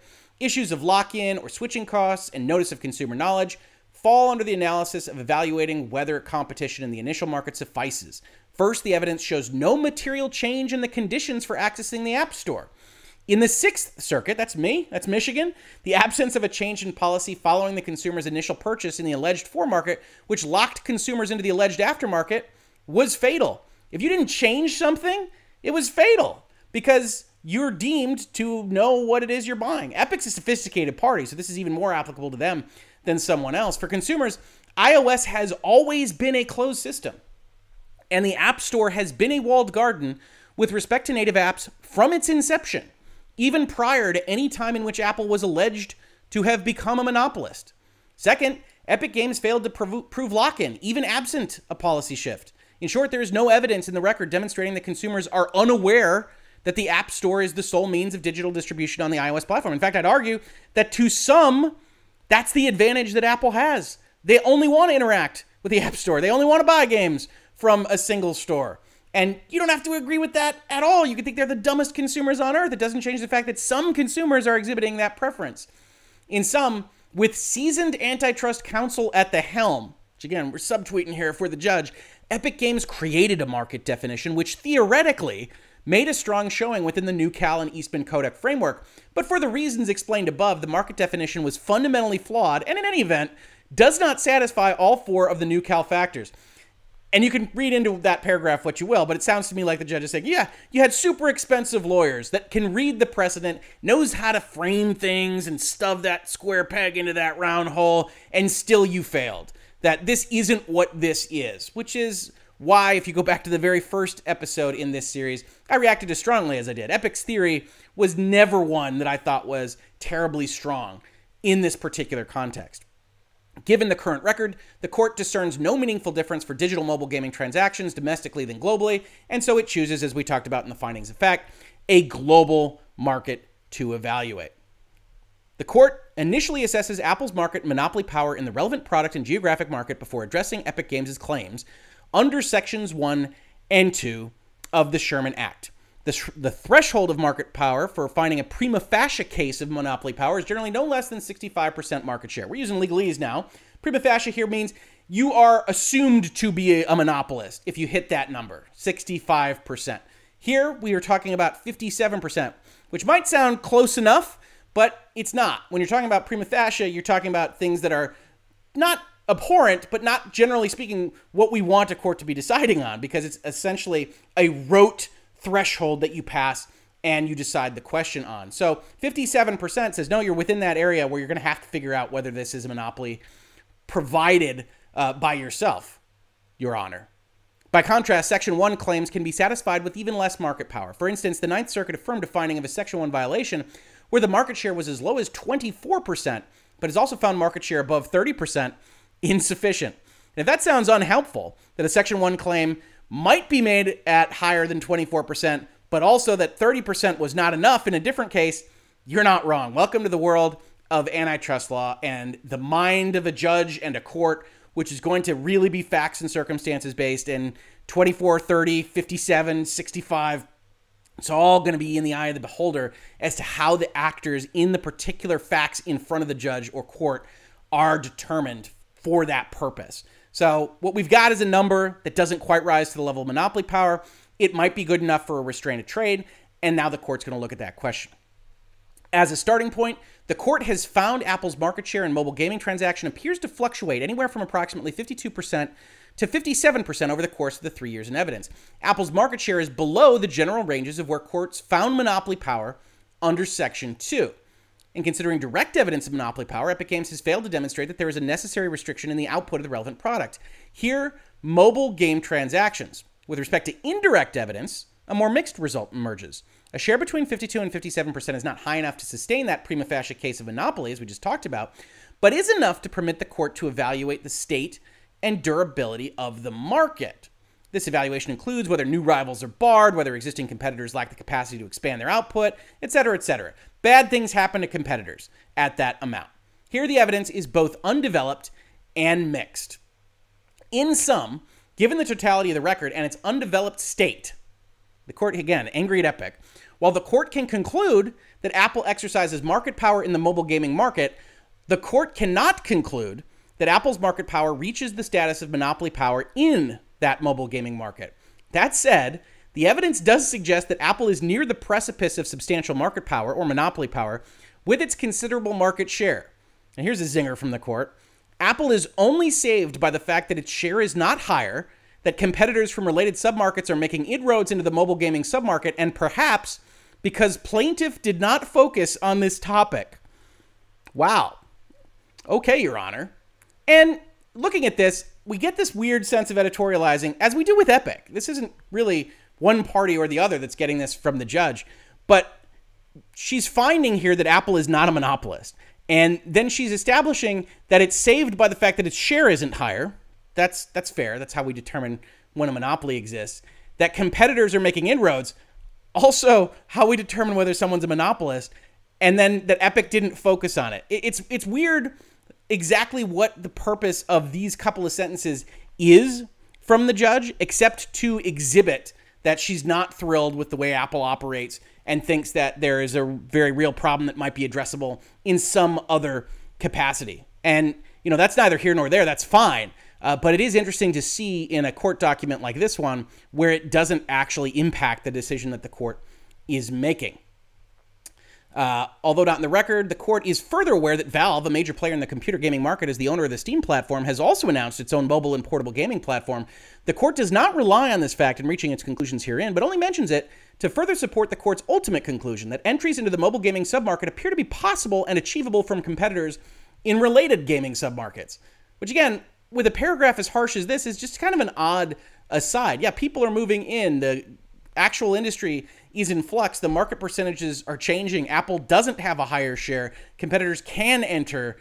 And yet Apple really takes a brunt of a hit here from the court. And, you know, for reasons that are evident when you see how they were testifying in the trial, but maybe aren't specifically useful for the legal analysis here.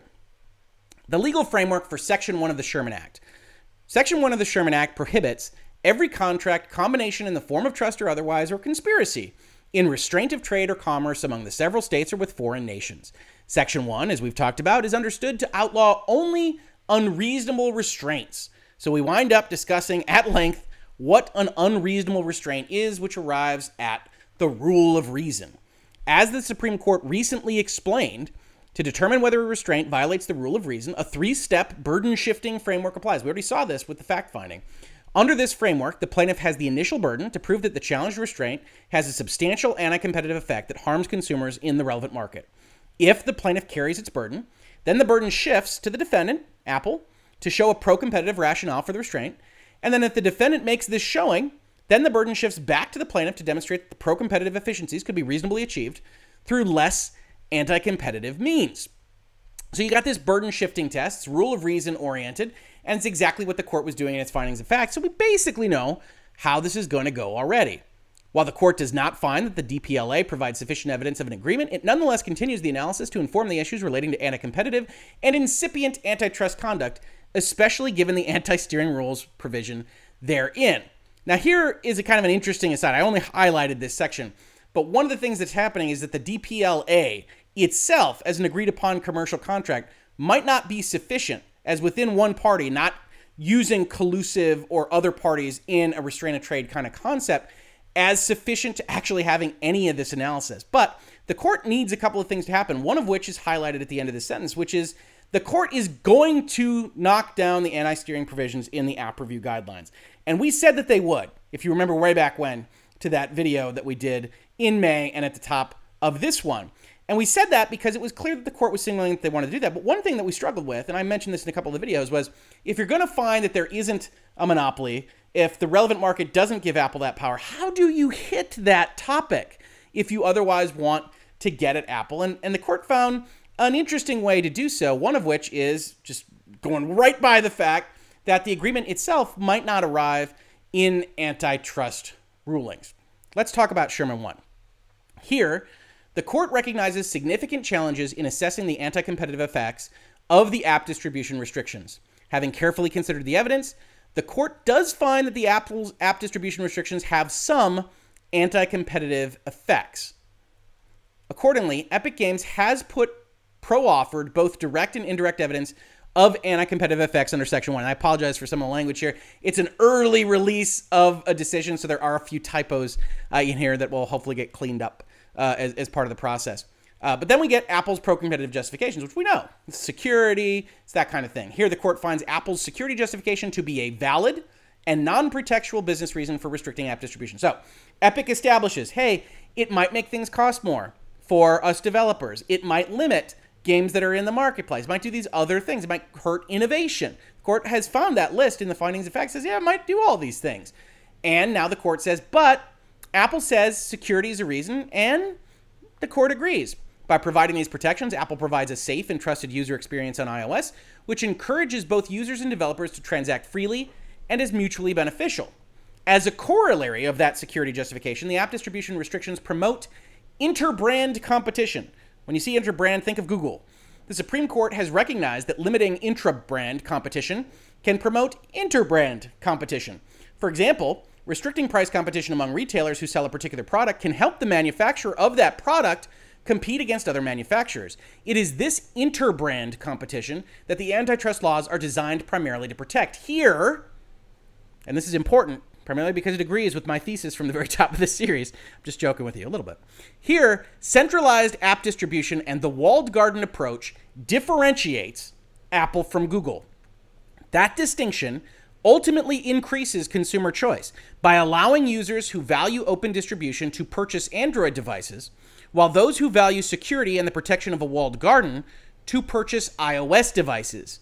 This, too, is a legitimate pro-competitive justification. So all of you that came into the comments to my videos and said it was ridiculous for me to assert that you would have a reduction in choice if you got rid of a walled garden model, because some people like that walled garden model, you should see the court's language here and understand what I meant by that. That Apple had a different kind of product that was on store shelves. And if you make them all the same, that is lowering consumer choice in a way that you might not like. Hey, you don't care that everything's open because you want everything open. You want some Apple technological expertise, but you want to have the ability to sideload some apps. Don't blame you. I understand that. But some people don't want that. Apple doesn't want to sell you that. And so here the court says, actually, it's pretty useful to have a product line that is different from its nearest competitor. And if that product line being different requires certain intra-brand restrictions on competition, then that might well be okay. Epic Games does not persuasively rebut the security justification, nor shows it to be pretextual.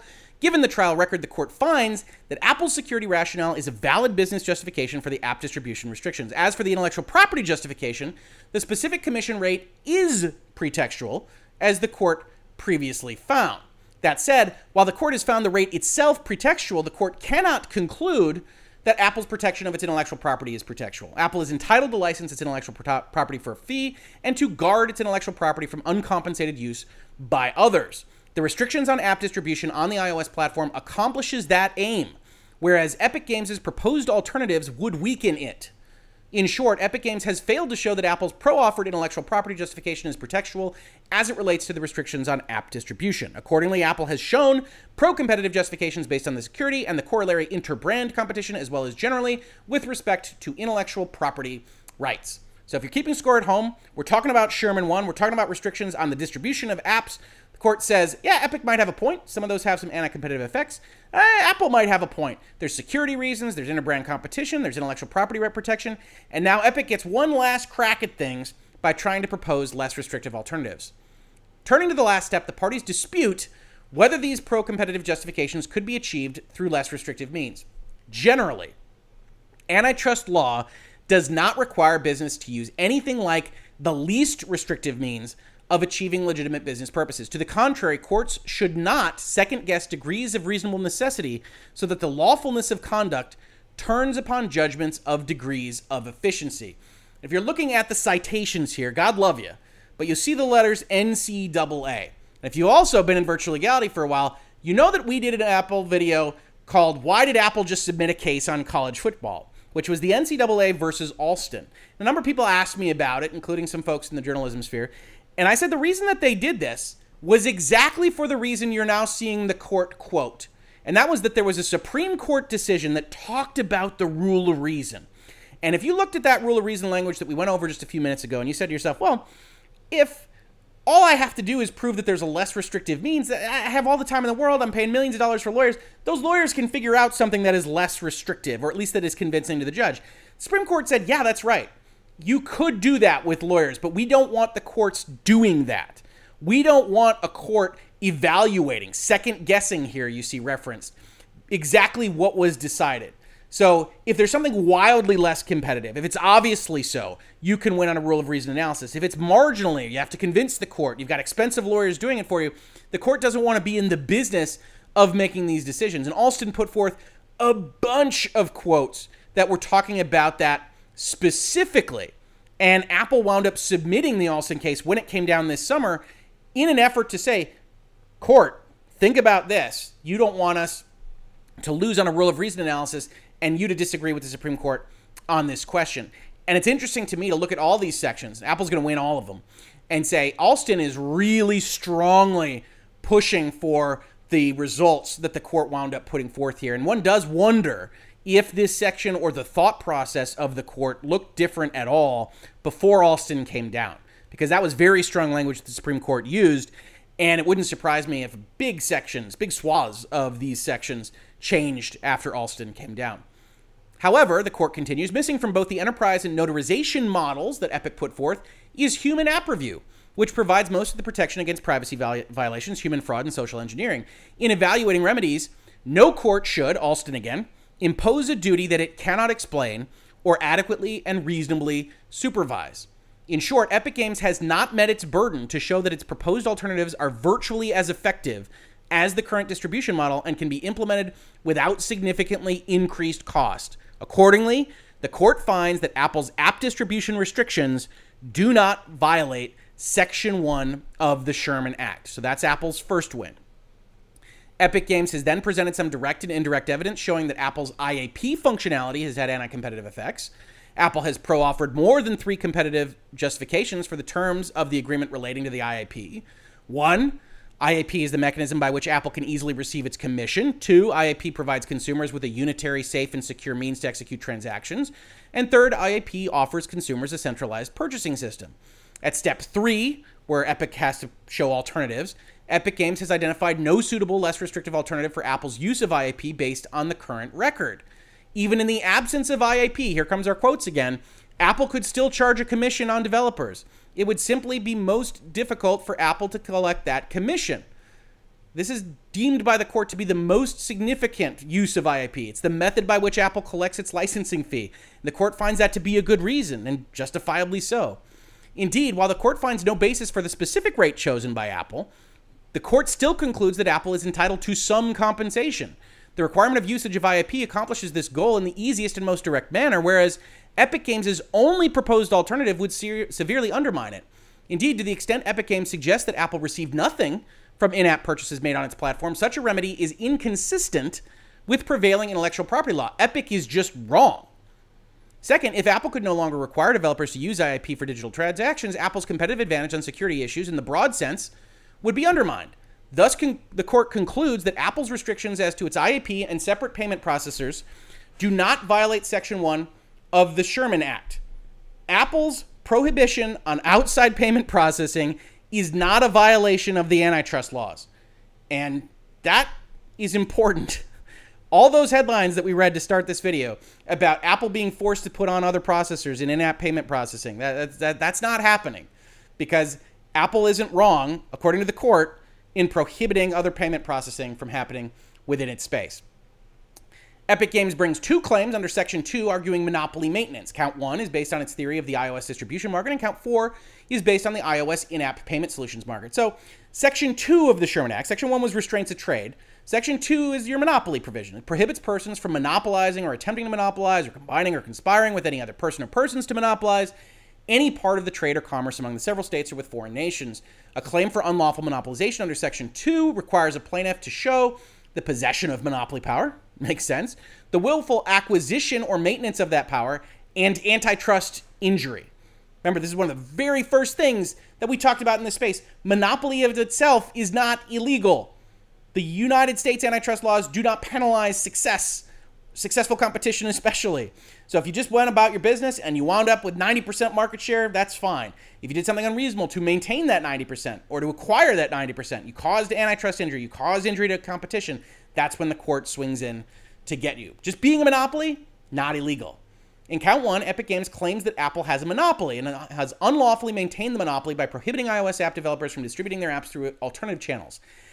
In short, the court says this claim fails for 2 significant reasons. 1, Epic Games failed to prove the first element, that Apple has monopoly power. And 2, Epic Games alternatively fails to satisfy the rule of reason analysis that we just talked about with respect to Section 1, which is a less exacting test than is what is required for Section 2.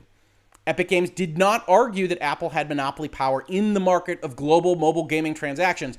And while we can be mad at Epic if we're on Epic's side of a court case like this, it's very difficult to predict that the judge is going to decide that global mobile gaming transactions is the relevant market. So, Epic did its best. As demonstrated with respect to the relevant market, Apple does not have substantial market power equating to monopoly power. And alternatively, Epic Games' Section 2 claims fail to satisfy the rule of reason analysis for the reasons we just talked about above. The claim about in-app payment solutions fails for the same reason. The tying claim is going to fail, as we talked about, because they're not distinct products. Epic Games' claim fails under either framework because a tying claim cannot be sustained where the alleged good is not that separate product. Here, as there, IAP is but one component of the full suite of services offered by iOS and the App Store. A lot of people came in to discuss with me the Epic theory that IAP was distinct from the app, was distinct from the iOS. I said, well, it's a hardware unitary solution that Apple wants to sell out into the marketplace. Court basically bought that, says you can't have a tying claim. IAP isn't separate. There isn't a market. They're not licensing it. They're not selling it. And Bob's your uncle. Moreover, with respect to consumer demand, Epic Games has presented no evidence showing that demand exists for IAP as a standalone product. As discussed above, Epic Games' argument mischaracterizes IAP and its functionality. Payment processing is simply an input into the larger bundle of services provided by IAP. While there may be a market for payment processing, the fact is irrelevant, as IAP is not just payment processing. Then we move over to California. If you go back earlier in this series, you'll see me skip a lot of the California stuff. It's basically the same as the Sherman Act, and you'll see that for most of these counts. Epic Games asserts 3 claims against Apple under the Cartwright Act. Count 7 for unreasonable restraint in trade, count 8 for unreasonable restraint of trade in the in-app payment solutions market, and count 9 for tying of app distribution and payment processing. The court can skip almost all of this. Epic Games argues that even if its claims under the Sherman Act fail, it is nevertheless entitled to relief under the California law.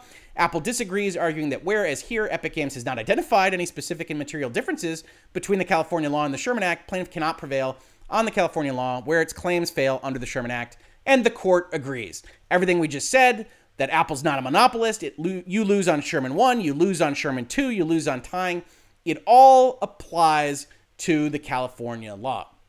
And then we get to essential facility, which if you're really paying close attention, you know the judge actually started pinging the counsel about in the middle of the trial saying, why aren't you talking to me about essential facility? The judge throws it out here for every reason why lawyers won't talk about it in the trial setting. The legal elements of an essential facility claim under governing Ninth Circuit precedent are undisputed. To establish such a claim, a plaintiff must show that the defendant is a monopolist in control of an essential facility. The plaintiff is unable reasonably or practically to duplicate that facility. The defendant has refused to provide the plaintiff with access to that facility, and it is feasible for the defendant to provide such access. The court finds that Epic Game has failed to prove this claim for myriad reasons. Always good to see. But most convincingly for 2.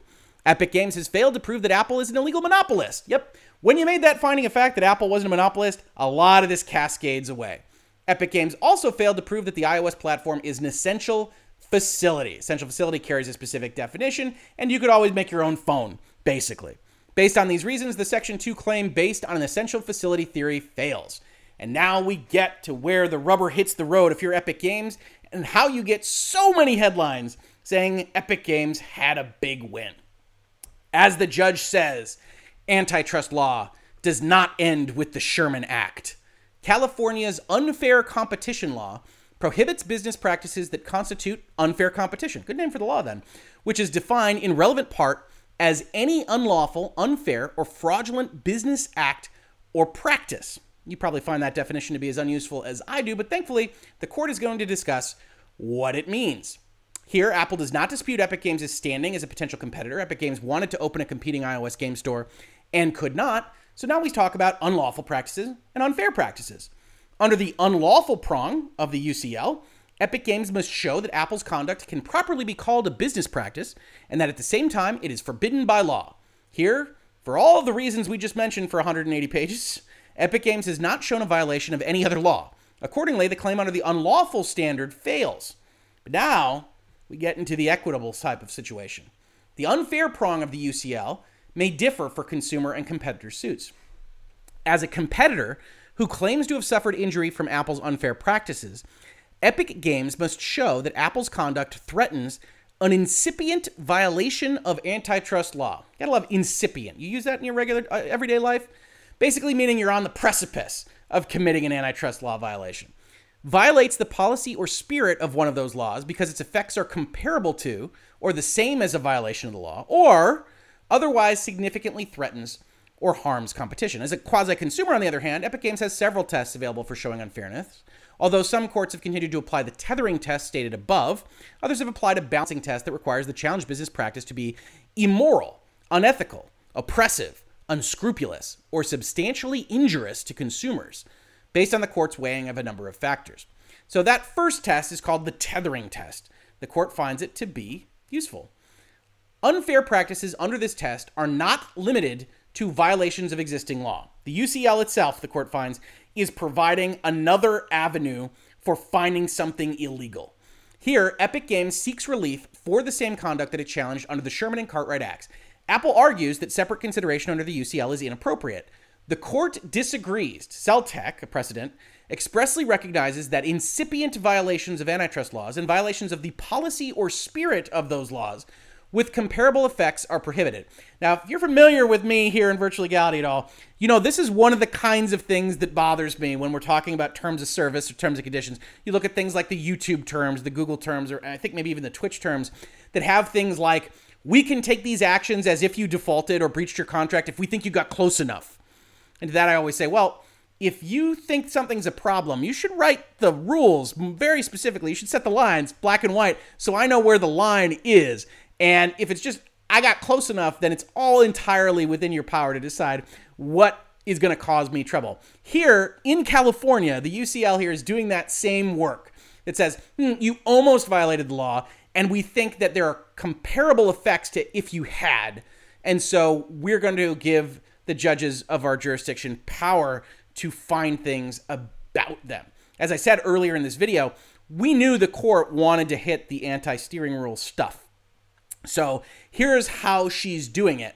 And I think this is the type of decision-making, equitable, California law, applied nationwide, that is going to be the most likely to suffer at an appeal. You're going to have a lot of differing opinions as to how this kind of analysis works because it isn't black letter law. It isn't kind of analysis of existing precedent. Continuing with her decision here, on the present record, however, Epic Games' claims based on the app distribution and in-app payment processing restrictions fail for the same reasons as stated for the Sherman Act.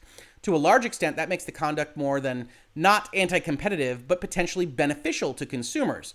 Epic Games did challenge and litigate the anti-steering provisions, albeit the record was less fulsome. While its strategy of seeking broad sweeping relief failed, narrow remedies are not precluded. Which is an interesting way of saying, if you were following along at home, when Epic's filed its big lawsuit, it really wasn't aimed at the anti-steering language. But you don't know what you don't know with what's going to work for a judge, and you did know it by the time you were in the middle of the trial. So the court is saying, well, Epic didn't aim at that, but it did talk to us about it. And so we can make a narrow decision, even though we're going to tell them to pound sand on the bulk of what they argued.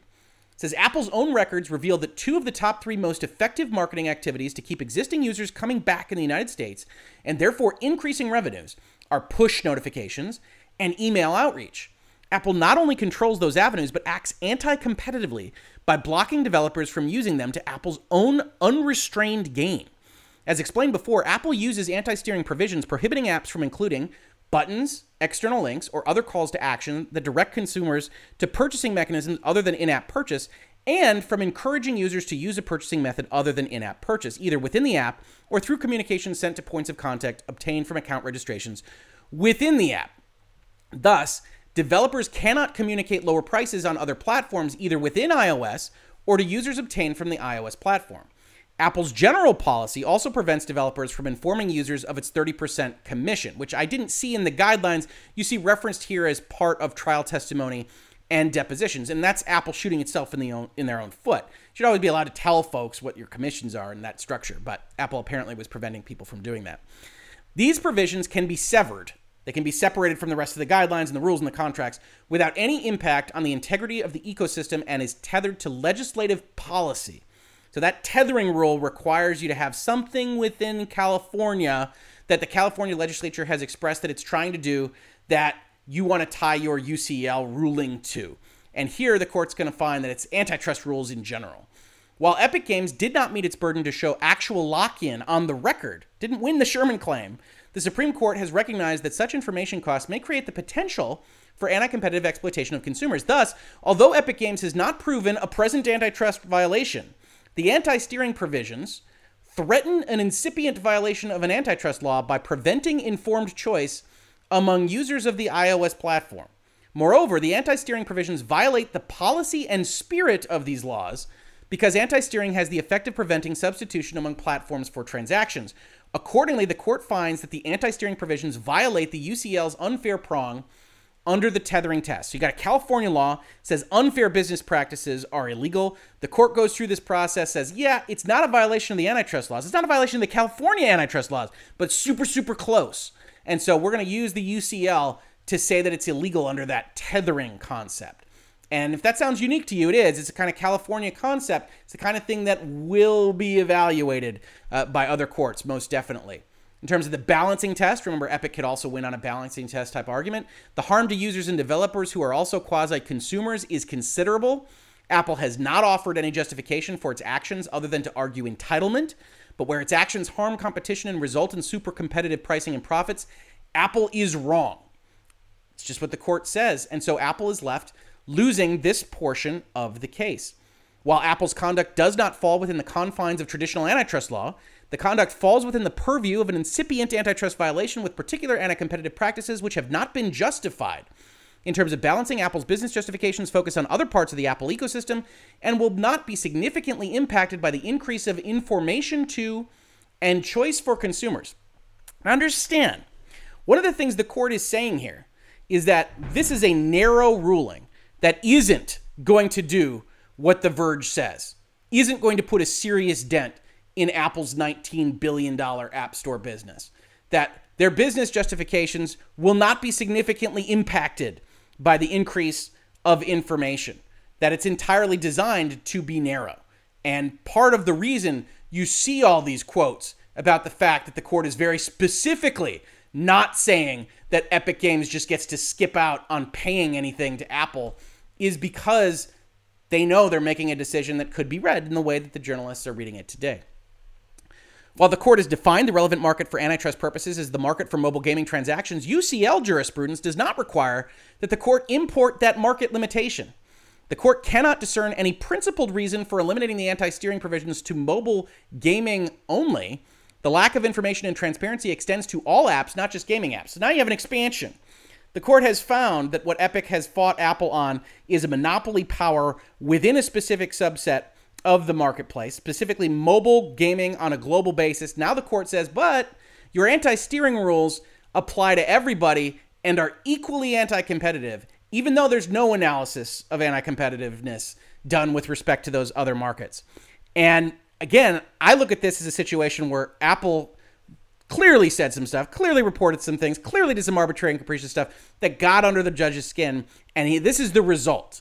And this is the way that she has decided to justify the elimination of the anti-steering rules when she had signaled that for the better part of the last week of the trial. Apple argues that any equitable relief issued under state law, presumably including under the UCL, must be limited to California to avoid a violation of the Commerce Clause. The U.S. Constitution says that the federal government shall control interstate commerce, and the states can't really control it at a state level. The Commerce Clause precludes the application of a state statute to commerce that takes place wholly outside of the state's borders, whether or not the commerce has effects within the state. Here, neither the conduct at issue nor its effects are taking place wholly outside of California. Apple is headquartered in California. The DPLA is governed by California law, and the commerce affected by the conduct that the court has found to be unfair takes place at least in part in California. By the same token, however, Epic Games provides the court with no authority that an injunction could issue globally based upon a violation of California's UCL, which is how the court arrives at a nationwide injunction. Now, taking this apart a little bit, we just talked about this in other court cases that are pretty prominent in California. One of the ways that they get Apple here is that they're headquartered in California and they've chosen to be governed by California law in their contracts. This is the kind of thing, the kind of ruling that has a company evaluate its decision-making on these bases.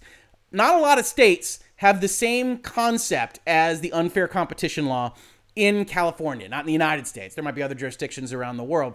And so while I think the court is correct to say, hey, you're headquartered here, we can enforce our rules against you. You said your contract is governed by California law. We can enforce your rules against you there. It does seem to me like the most likely version of an appeal by Apple is, yes, none of this is applicable. The judge made a mistake in enforcing the UCL in this fashion, but also even if you allow her to enforce it in this fashion. A nationwide injunction doesn't make sense. Michigan hasn't said anything about this particular law. Iowa, Indiana, Nebraska, Florida, Texas, New York, whatever you want, hasn't said anything that lines up with California's UCL. So the argument is, how can California then change the way a global, but at least national company operates across state lines? And I think Apple might find some purchase with an argument like that. In terms of the injunction itself, the judge says a nationwide injunction shall issue enjoining Apple from prohibiting developers to include in their apps any apps and their metadata, buttons, external links, or other calls to action that direct customers to purchasing mechanisms in addition to IAP, nor may Apple prohibit developers from communicating with customers through points of contact obtained voluntarily from customers through account registration within the app. And a number of people come out and said, well, what in the world does that mean? How did the court arrive at that language? What is external links, etc.? And the only thing I could tell you is that the court took the language from the app review guidelines and said this sentence here has to go away. 3.1.1, apps and their metadata may not include buttons, external links, or other calls to action that direct customers to purchasing mechanisms other than in-app purchase. What it doesn't change is the sentence at the start of this section. If you want to unlock features or functionality within your app, you must use in-app purchase. And that gets modified for multi-platform games and things down here, but Apple could look at any of these things and change them. In fact, the language that the court cites for 3.1.3 doesn't even exist anymore after the changes that Apple made in Cameron. They already say developers can send communications outside of the app to their user base about purchasing methods other than in-app purchase here. So it's a little bit confused in terms of an injunction, but what it definitely doesn't do is it doesn't say that Apple can't prevent you from putting your in-app payment processing directly in your app. You can now have a button and a link and a call to action that sends people out of the app and presumably sends them back. But it doesn't say anything about putting a processor in the app itself. And again, the court has reiterated time and time again that it believes that Apple is owed some money for having access to the store and its intellectual property. So all of the readings that go further than that are wrong. Then we get to Epic's loss, right? Epic, we know, performed this hot fix surreptitiously. We know it annoyed the court. We know they said they could breach it because the whole darn contract was illegal and they were self-righteous and they knew that they were fighting for glory in America and apple pie or whatever it might be. By the time you get here to Section 7 of this decision, you know that Epic is lost. Epic is not going to win its Sherman Act claims, is not going to win its antitrust claims in California. It won an anti-steering injunction, which we could have predicted a couple of months ago. In fact, we did. But its breach is now not justified. As the court finds, plaintiff has admitted that it breached the DPLA in the manner that Apple alleges and that Apple is entitled to relief on its counterclaim for breach of contract to the extent that the court finds that the DPLA is enforceable. Epic tries to say it's illegal. As discussed above, the court has found and concluded that no provision of the DPLA at issue in the action is unlawful under the Sherman Act or the Cartwright Act, and only one unrelated provision is under the UCL.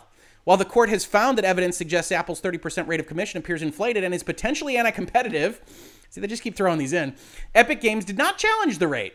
Rather, Epic Games challenged the imposition of any commission whatsoever, which is never going to win you the day. The court is not persuaded by Epic Games' broad brush argument that it should not be bound by certain portions of the agreement. The DPLA provisions related to the breaching conduct arising from Project Liberty were not found to be invalid. Even though the court has found that anti-steering provisions to be unfair under the UCL, the result was a measured alternative to plaintiff's overreach. These provisions can be severed while maintaining the provisions that require honesty to control the parties' relations in the coding of apps. Epic Games never adequately explained its rush to the courthouse or the actual need for clandestine tactics. The marketing campaign appears to have resulted in indirect benefits, but it does not provide a legal defense. In California, where a single contract provision is invalid, but the balance of the contract is lawful, the invalid provision is severed, and the balance of the contract is enforced. The court finds and concludes that Epic Games has not shown that the DPLA is unconscionable. A contractual term is not unconscionable unless it is found to be both procedurally and substantively unconscionable. Here, the absence of substantive unconscionability is dispositive. These are billion and trillion dollar companies with a business dispute. Epic Games itself uses adhesion contracts. As noted, plaintiff has admitted that it breached the DPLA as Apple alleges and has conceded that if the court finds that the breach provisions of the DPLA are enforceable against Epic, then Apple would be entitled to relief as a result of the breach. Because Apple's breach of contract claim is also premised on violations of DPLA provisions independent of the anti-steering provisions, the court finds and concludes in light of the plaintiff's admissions and concessions that Epic Games has breached these provisions of the DPLA and that Apple is entitled to relief for these violations. Also rejects any violations of good faith and fair dealing because it's got a breach. Unjust enrichment doesn't need to find either because it's got that hard breach. And then finds, interestingly, for a lawyer, that the indemnification provision does not afford Apple attorney's fees on the breach because the provision itself does not specifically state that it applies to parties to the contract, and so the court reads in an application only to third-party litigations. You can bet Apple will fix that in the next revision of their developer terms. And the court finds and concludes that Apple has not shown that it is entitled to recover those attorneys' fees. At the end of the day, then, the case does not involve retaliation. Epic Games never showed why it had to breach its agreements to challenge the conduct litigated. It merely enforced the rights as plaintiff's own internal documents show Epic Games expected. So the remedies to which Apple is entitled is that to which Epic Games stipulated in the event that the court found it liable for breach of contract.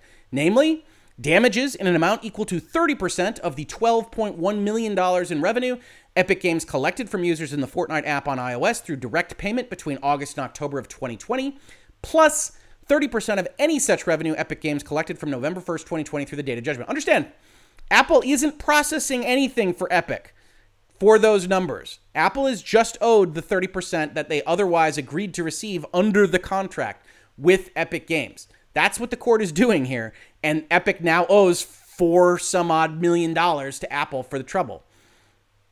Epic also gets against it a declaration that Apple's termination of the DPLA and the related agreements between Epic and Apple was valid, lawful, and enforceable, and that Apple has the contractual right to terminate its DPLA with any or all of Epic Games' wholly owned subsidiaries, affiliates, and or other entities under Epic Games' control at any time and at Apple's sole discretion. So for those of you asking me the question when this first came out, yes, Fortnite can be kept off of the iOS. Apple could also terminate all Epic accounts, including those accounts related to servicing Unreal Engine. That was prevented by preliminary injunction last year. And now we're looking at a situation where if Apple really wanted to be the bad guy, and I don't think they would do this, they could terminate those Unreal accounts, tell Epic to pound sand, and never add them back to the game store as it stands today. So when you read those headlines, you say Epic is a big winner here. You have to really analyze what exactly that anti-steering win means, especially when Apple can still get its 30% cut, at least until that's modified, as the court seriously wants done, with its number of references to the fact that it doesn't necessarily believe the 30% is justified. But as of right now, Epic has lost $4+ million, its own attorney's fees, and Apple has the right to terminate its entire relationship with them due to its clandestine tactics. As the court finds, ultimately Epic Games overreached. Thus, and in summary, the court does not find that Apple is an antitrust monopolist in the submarket for mobile gaming transactions. However, it does find that Apple's conduct in enforcing anti-steering restrictions is anti-competitive. Technically, it finds it as unfair in California, but will allow it. Moreover, it does not require the court to micromanage business operations, which courts are not well suited to do, as the Supreme Court has appropriately recognized. See, the court's here trying to get in front of the fact that Apple's going to say you're legislating from the bench by changing our anti-steering rules. You're using a California rule in a way that it isn't designed to do. You've already said we're not in violation, we're not monopolists, etc. So the court here is trying to establish that under Alston and the other language that we looked at, that it's doing something that isn't necessary to be micromanaged, and telling the Circuit Court of Appeals and potentially the Supreme Court that it feels that this adjudication is appropriate for what's in front of it.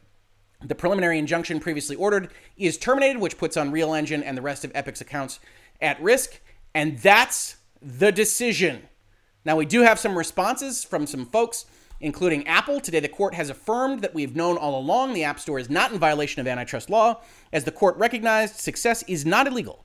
Apple faces rigorous competition in every segment in which we do business, and we believe customers and developers choose us because our products and services are the best in the world.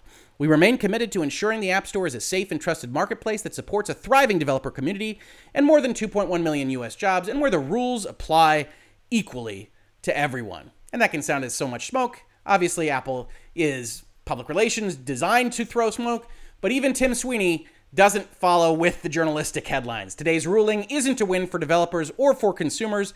Epic is fighting for fair competition among in-app payment methods and app stores for 1 billion consumers. Fortnite will return to the iOS App Store when and where Epic can offer in-app payment in fair competition with Apple in-app payment. passing along the savings to consumers. Thanks to everyone who put so much time and effort into the battle over fair competition on digital platforms, and thanks especially to the court for managing a very complex case on a speedy timeline. We will fight on. And as I said, I expect fully Apple will appeal, Epic will appeal. The judge in this case knew that both would appeal in all likelihood, unless there was a complete decision on one side, in which case the other side would appeal.